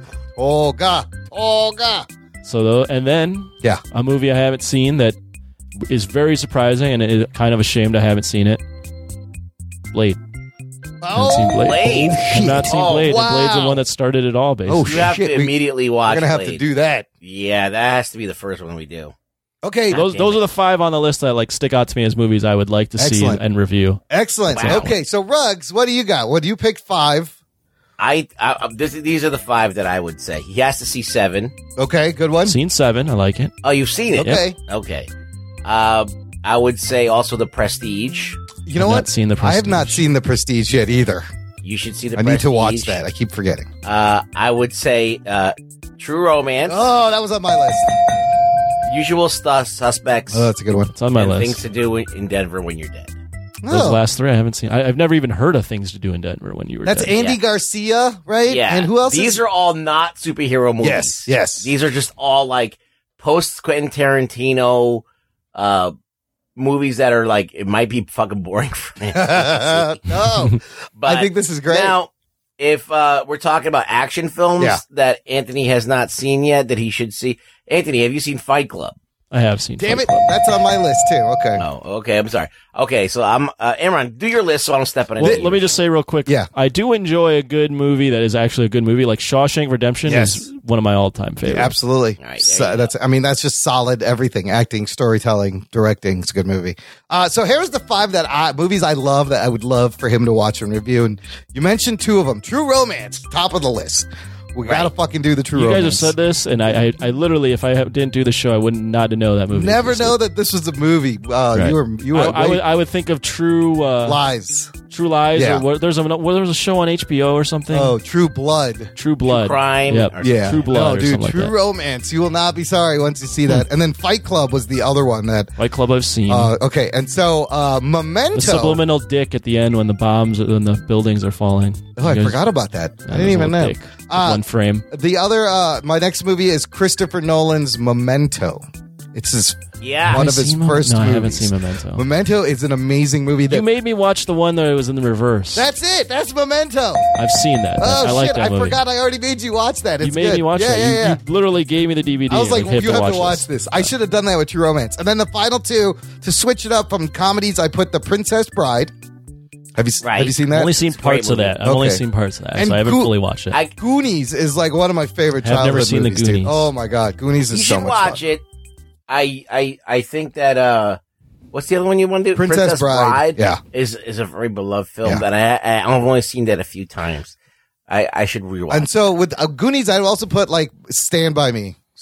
Goonies. Well, Stand By what Me is we'll great. do Coming is same we'll era. finish the Patreon reviews. We might We'll get some new ones. We'll get some new ones because Yeah. hopefully maybe you can send out a reminder to Yeah. the people that have been donating for 2 years. They can pick some others, so maybe they'll pick these. Yeah. But if we have a week where we don't have a light week, just throw me one of the movies and I'll watch and we'll review I it. love it. Anthony's movie education continues. But yeah, like we said, listener, if you join our Patreon, $10 a month, and you pick any movie, we have this list now. If you are with us for more than a year, we've done your movie. Here's a great list. I will put it in the show notes. I'll make a short link for it. Hey, let's just say I got one more. I Go got to- one more that we should add. I'm going to create this URL right now, jockandnerd.com/movie list. Jock and Nerd. That's where this Google spreadsheet will be. What's that, Ruggs? Anthony's got to see Akira.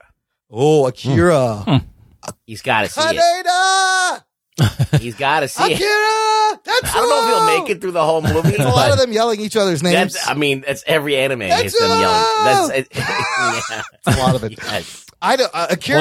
Well, let me say something though about the 2 of the picks I made. Yeah. So I really enjoy a good raunchy comedy. Sure. and Animal House, Yep. and what was it? The other one. I picked? Revenge of the Nerds. Revenge of the Nerds Yeah. are two movies that are like started all of that. Yep. Right. So that's kind of why. You wouldn't my have- Have you lineup seen got- Office Space? No. Oh, you should watch great one, Office too. Space. That is the ultimate. But like for me, like American Pie is one of my like all-time favorite movies. That's And good. I just enjoy the coming of age raunchy shit. Like I used to really like all those kind of Office movies. Space is the most quoted movie. Did you see Road Trip and Euro Trip? I've seen both of those. Have you seen? I quote Euro Trip all the time. What about Idiocracy? I think that should be on this list. I haven't seen that's a any. good one. That's not on this list. Oh my god! We gotta add it. And Inception. Have you seen Inception? I've seen Inception. Okay.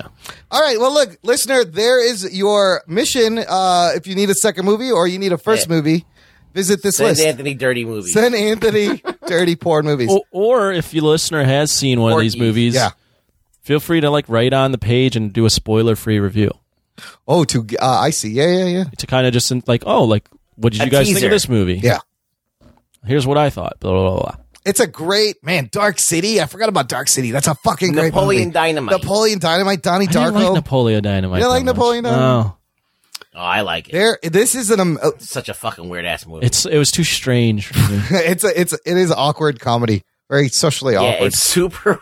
It's just quotable. It dude. is very quotable. But Ruggs, I love how this led to this amazing list of movies. It really is 100. Well, it's because of the listener, because we started doing these reviews. And the nation. Good job. Conan the Barbarian. Have you seen that recently, Anthony? I haven't seen the full movie, no. I remember watching a little bit of it. He's all dubbed in that movie, right? It's great. Is Arnold dubbed in the first Conan? I don't know. There's parts of it where it's him, and then I can't parts where remember. He's dubbed. That's great. So we will, now we got lots of things to review. Moving on, Lisa Morrison commented on the Facebook group, go with that. Views for the Nation. She said, so I'm watching Dark Phoenix, for the first time, and I can't stop wondering how a movie with so many good actors could be so bad. It got me thinking about terrible movies with great casts. So I thought I'd throw that out here as a question. What is the worst movie with the best cast you've ever seen? Me? This is a great question, first of all. It's a great Holy question. shit. Lisa's so on the money. She's a great listener. Absolutely. She doesn't she always gets you to think about stuff that's really fun to think What a about. fucking great, great question. Anything that jumps out at you guys right away? Movies that have great casts that suck. Yeah. So here, let me start with some of the nation's God. picks. Ishtar. I mean, Ishtar. I don't- Here, let's start with Daryl K. Had a couple of picks. X3 he put down. Pearl Harbor. But the cast of Pearl Harbor: Ben Affleck, Josh Hartnett, Jennifer Garner, John Voight, Kate Beckinsale, Cuba Gooding Jr., Alec Baldwin, Tom Sizemore, Dan Aykroyd. 25% Rotten Tomatoes. Yeah. It's surprising that movie is that bad. He has Batman Forever. It's just boring. Batman Forever and Batman and Robin. Those are two good ones because the cast in those movies are amazing. Yeah, but they have nothing to do. But they got nothing to do but act like cartoons. I would also put Armageddon. Anything Ben Affleck's in generally, maybe, is under that list. Movie 43 probably. Marcus Savina. Marcus Savina put this. That's probably the worst. This movie is on every list of bad movies with great cast. Listen to who is in movie 43. Elizabeth Banks, Kristen Bell, Halle Berry, Gerard Butler, Seth MacFarlane, Leslie Bibb, Kate Bosworth, Josh Duhamel, Anna Faris, Richard Gere, Terrence Howard, Hugh Jackman, Johnny Knoxville, Justin Long, Christopher Mintz-Plasse, McLovin, Chloe Grace Moretz, Chris Pratt, Liv Schreiber, Sean William Scott, Emma Stone, Jason Sudeikis, Uma Thurman, Naomi Watts, and Kate Winslet. It is at 5% on Rotten Tomatoes. Jesus. What a fucking crazy cast. I don't really agree with Mars Attacks. I mean, it's a shitty movie, but like. So Ray O'Neill says Mars Attacks. It's got like 52%, which is not that terrible. It's like a. I do love that Tim Burton movie. It's a fun, but again, Prometheus, I wouldn't throw in there either. Michael It's like- Tchaikovsky said it's Prometheus. passable. More Fassbender. Again, there's themes. Movies with Michael Fassbender, who is amazing. Sometimes he's been in bad movies. Ray Swanson said Batman versus Superman. Yeah, enough people like that movie though.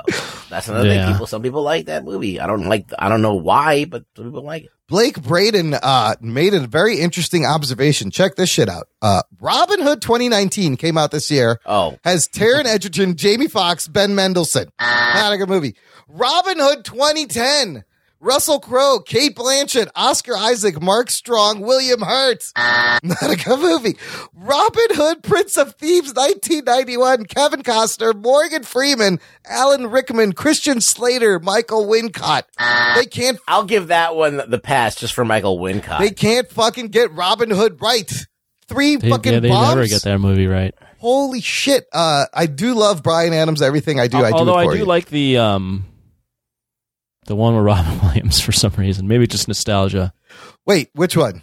Isn't that Robin Hood? Robin Hood. Hook. It's called Hook. Hook has Robin Williams and Dustin Hoffman. Yeah. That could be. It's a nostalgia. I mean, that's a nostalgia. Rufio. Yeah. Oh yeah, with Rufio. I love Rufio. I like Rufio. That's Spielberg too, right? That's a good movie. Yeah, I like Hook. Yeah, they got it right. I don't know if they got it right, but they got a fun movie. They got it. Yeah. And I love that idea of Peter Pan growing up. It is Spielberg. Wow. Yeah, Steven Spielberg. I love that idea of What if Peter Pan grew up, and what would he be like now? Would he still? It was great.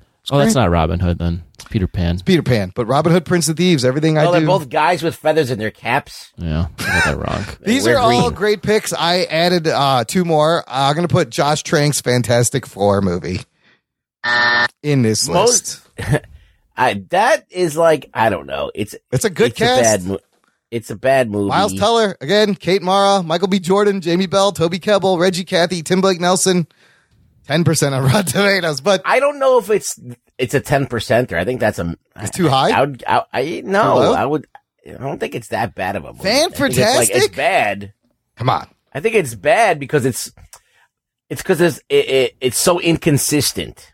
All right. It's like, you could tell that it was like stitched together. It's kind of like Dark Phoenix was. Yeah, it's a mess. Yeah. But like, I think that it still managed to be a Fantastic Four movie in some shape and form. I would say I think it is that bad, and here's why. Not only is it just inconsistent in tone, but the fact that Kate Mara's hair changes in every scene. That's what I'm saying, yeah. Well, I'm just saying, but like that's just such a bad oversight that like you can't have that happen in a major film. I mean, I think it falls under... That's like sci-fi level stuff. Yeah. This is worst movie, bad movie, good cast. It definitely falls in this category. I just remember being in the theater and then thinking like halfway through the movie, I'm like, it's not so bad. and then it ended, the last act really sucked, and I was like, it sucks. But like, I would be willing to like give them the benefit of the doubt if it didn't take that awful turn at the end where like, it was like, the payoff was terrible. This next one is a movie that I was actually shocked was not good, because listen to this cast. Think about how can this cast make a bad movie? Adam Sandler, Kevin James, Chris Rock, David Spade, Salma Hayek, Taylor Lautner, Maya Rudolph, Mario Bello, Steve Buscemi, Tim Meadows, Shaquille O'Neal, Colin Quinn, John Lovitz, and Rob Schneider. Those are some heavy hitting comedy names, and a Shaquille O'Neal. I would say that the reason why is one of the reasons is Adam Sandler is far past his fucking prime. He was his prime. I'm talking about... No, I'm talking he's way past his prime. When they made this movie, which was Grown Ups... he's phoning it in. Grown Ups 2, 7%. Although, there's a new Adam Sandler movie out, and he's getting some Oscar buzz for Best Actor. I think it's a dramatic role. I forget what the movie is. Does he make his voice really low like this? Is the movie where talk really slow? Is it another movie where he's like the normal, like the schlub looking guy, and he gets a hot girl? And he gets a hot girl. That's every movie. That's every I like that movie. That's a good movie. Drew Barrymore. Doesn't matter who it is. He gets them all. He's used Drew Barrymore twice in that role. Yeah. He has. You guys have any others you can think of? Bad movie with a good cast. I think they get made all the time. Bad movies with good casts. It's true. There are some classics, though, that you're like, I can't believe all these people are in this fucking shit-ass movie. I feel like that one with Oprah Winfrey just was bad. Oh, wait. I mean, that one with Ava DuVernay movie. The one that came out a couple years ago that around Valentine's Day that had legitimately everyone. Do you remember that movie? Was it like a rom-com? Yeah. There's a movie called The Big Wedding? This movie has like De Niro and all these people, and it's not good. Here, let me look it up. Valentine's Day 2010, I think, was the film. So there's a movie called The Big Wedding from 2013 that has Robert De Niro, Katherine Heigl, Diane Keaton, Amanda Seyfried, Topher Grace, Susan Sarandon, Robin Williams, Ben Barnes, and apparently it's a horrible movie. Which one? It's called The Big Wedding. It is 7% on Rotten Tomatoes with all those Valentine's Day in 2010. Okay, this isn't the greatest cast. Okay, but it is all big names. You want to hear it? Yeah. Jessica Alba. Okay. Kathy Bates, Jessica Biel, Bradley Cooper, Eric Dane, Patrick Dempsey, Jamie Foxx, Jennifer Garner, Topher Grace, Anne Hathaway, Ashton Kutcher, Queen Latifah, Taylor Lautner, George Lopez, Shirley MacLaine, Emma Roberts, Julia Roberts, Taylor Swift. Wow, that's a crazy cast. That's not a bad cast. Taylor Lautner just showing up in all these fucking critical movies. response 18%. Jeez, that's a solid cast though. It You was got like a lot of talent. I remember when it came out because it was like a Valentine's Day movie where they had like 10. I'm exaggerating, but they had like 10 ongoing stories in the movie about these people hooking up with each other. Oh Jesus! Yeah. It was like all to just like bank on Valentine's Day. So these movies with the word day that are based on holidays apparently are not good because there's one called New Year's Day, New Year's Eve. New Year's Eve has from 2011 Michelle Pfeiffer, Zac Efron, Robert De Niro, Halle Berry, Carrie Elways, Alyssa Milano, Common, Jessica Biel, Seth Meyers, and it is at dope 5.7. Dope. Jesus. Jessica Biel is like box office poison. Jessica Biel has been in a lot of these movies that are and like I don't know, I guess she's just I remember when she was in the movie with Adam Sandler and the other guy, they're firemen, they're pretending to be gay. Oh Jesus. Chuck and Larry. Chuck and Larry, yeah. Yeah, I remember she was in that movie. She's hot in that one. That was an Adam Sandler movie that did well. I think. New Year's Eve 7%. I went to see that. I did go see Chuck and Larry in the theater. I'm ashamed to say I've seen that movie in the theater and I haven't seen some of the movies we talked about earlier. See Chuck and Larry. I remember finding that kind of funny. I don't remember. There were some funny parts. Yeah. Oh, that would never get. It's a movie. It could never be made now. Yeah. No. There's speaking of a movie, I don't know why we're talking about like movies like romantic comedies and stuff. I remembered this movie I saw in the theater that if it were to come out today, like there would be like a huge outrage backlash against it. Can you guess what movie I'm talking about? No, it's called Body Shots, made in 1999, starring Tara Reid. Oh, any Tara Reid movie. Come on. And I think that Tara Reid gets date raped. Oh, yikes. Oh, and shit. It's about basically bros going out and drinking and like pushing themselves on women and stuff and like high-fiving each other like in Entourage, like. Oh my God. Like Entourage right now, like anybody knows what we're talking about. Entourage, like everybody hates that show now, but everybody was watching it when it came out, but everybody's like, this was a good old 11% movie. Oh, jeez. Well, Tara Reid, yeah, anything she was in. Body Shots. No, this is when she was like, okay.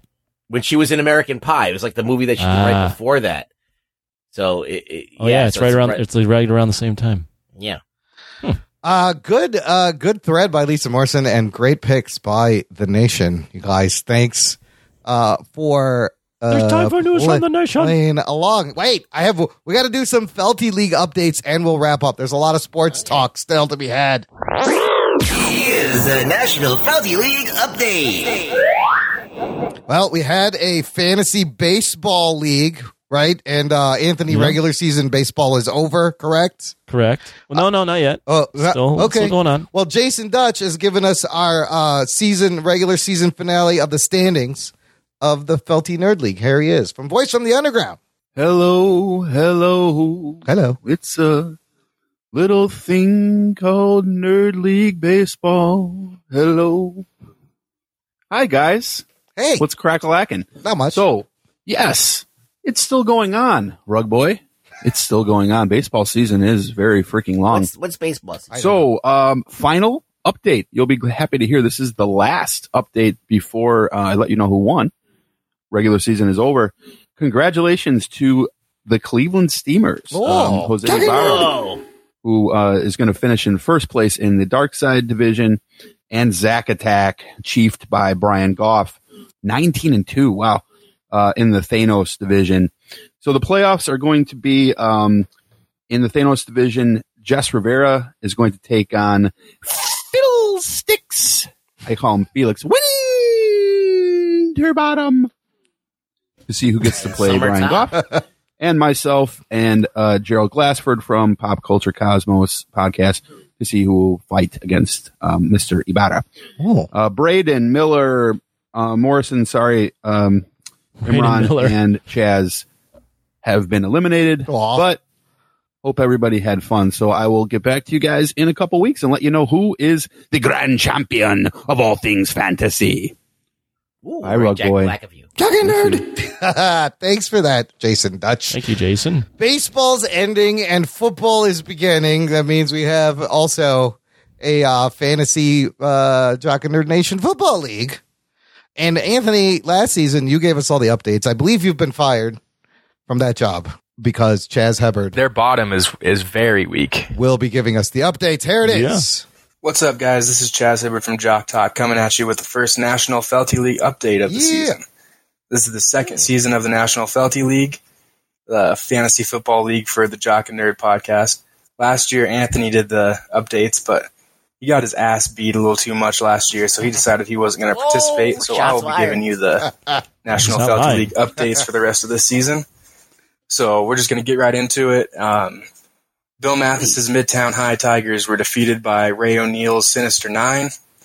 The Raccoon City Rockets, Daniel Nosker's team, were defeated by Ray Swanson's Titan Snaps.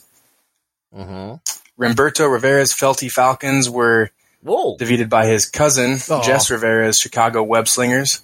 Man, Jess Rivera. Chris Williams' Stark Raving Hazelnuts was defeated by Matthew Lawrence's Game of Throws. Matthew Lawrence was our champion last year, so we're all looking to dethrone him. Byron Goff's Mouse Rat defeated Blake Braden's Thanos Rising team. Anus Rising? Name.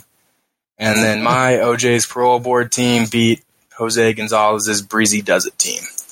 That's it for this week of the National Felty League update. Talking nerd. Look at that. We got sports updates like it's a goddamn sports show. This is amazing. I like it. This is amazing. I'm glad everyone is having fun and participating. I like to play a Sprott. I don't know how to play Sprott ball or what's going on, but I'm glad you guys are having fun. Second listener season. interaction. Yeah, that's great. Second season of the Fantasy Football League is crazy. It's crazy, man. It's crazy. There's shit going on. I don't even know what's going on. Game over, man. What are we going to do now, man? Game over, man. It is game over. Before we peace out, I got to mention I was on Cole Johnson. Yeah. He does a podcast. Very apropos that you were on that called show. Revelations. Cole Johnson also holds So you're Cole on Sports. Cole's Johnson? I was on Cole's Johnson, revealing myself on his Johnson. He also does Cole Sports. If you're looking for a great sports podcast, check out Cole Sports. But I wanted to thank Cole for having me on a Revelations pod. I will put a link in the show notes. He was recently on my pod. And he was on the spinoff show. And I tell the story, Anthony. I do tell the story of the podcast, but I also tell the story behind that story, which I don't think I've said here ever on the show. So for the listener, there's something extra there that you Just may definitely not listen know. to his show. Listen I to- don't know why he had Imran on. Though. Well, he kind of explains it. That's what I said. I was like, Cole, you've had motivational speakers and entrepreneurs. What the fuck am I doing on this show? This is not, I don't know. This may be a problem, but it was a He lot of wants fun. me on too. You and I should was, go. What? Yeah, you should I go. mean, yeah, I'll do it, but why? We got a great podcasting community. Should I know who Cole Johnson is? Well, he's a guy who's been on Voice from the Underground. He has like 3 podcasts. I recently had him on mine. You should listen to the spinoff show. Has an amazing voice, by the way. Fucking Does have a smooth good voice. radio, Good radio voice. voice. Yeah. And Jason Dutch is our little like podcast matchmaker, dude. He's just hooking you up, hooking everybody else up with guests. Like, it's great. It's a lot of fun. Sounds like a lot of work. It's a little bit of work. It's not that much. Ruggs, where can the listener find you online? You can find me on Twitter trying to lure people into arguments. Your white van? No, that's wrong. Don't do that. I have a balloon. I have a red balloon. Yeah. Oh, everything floats down here at Really Rug Boy. Show notes at jockandnerd.com/293 for links to everything we talked about in this episode. How to stay in touch, how to subscribe on all your podcasting platforms, from Spotify to Pandora, everything in between. You never miss a show. And of course, Anthony, now you blew it. You said it before. Say it again. Make fun of me. What's the last thing they got to do? I got to go pee. make sure you go pee, and then Tell your mom. Tell your mom. No, while you're at the urinal, lean over to the guy next to you and give him one of these. Talking nerd. And then just keep staring forward. Never make eye contact. But you'll be helping share the show. Tell your mom. Get her to listen. Share the show, listener. Get your mom to listen. Your mom's got to love us. Hey, moms love me. If there's anything I know, is that moms love the nerd. Spread the geekery. Thank you for listening to the Jock and Nerd podcast. My name is Imran. My name's Anthony. He's the Jock. He's the nerd. We'll peep you next time. By geekery, Imran means spread your ass cheeks. Let me tell you about Tony, all right? Tony ruins lives. My balls was hot.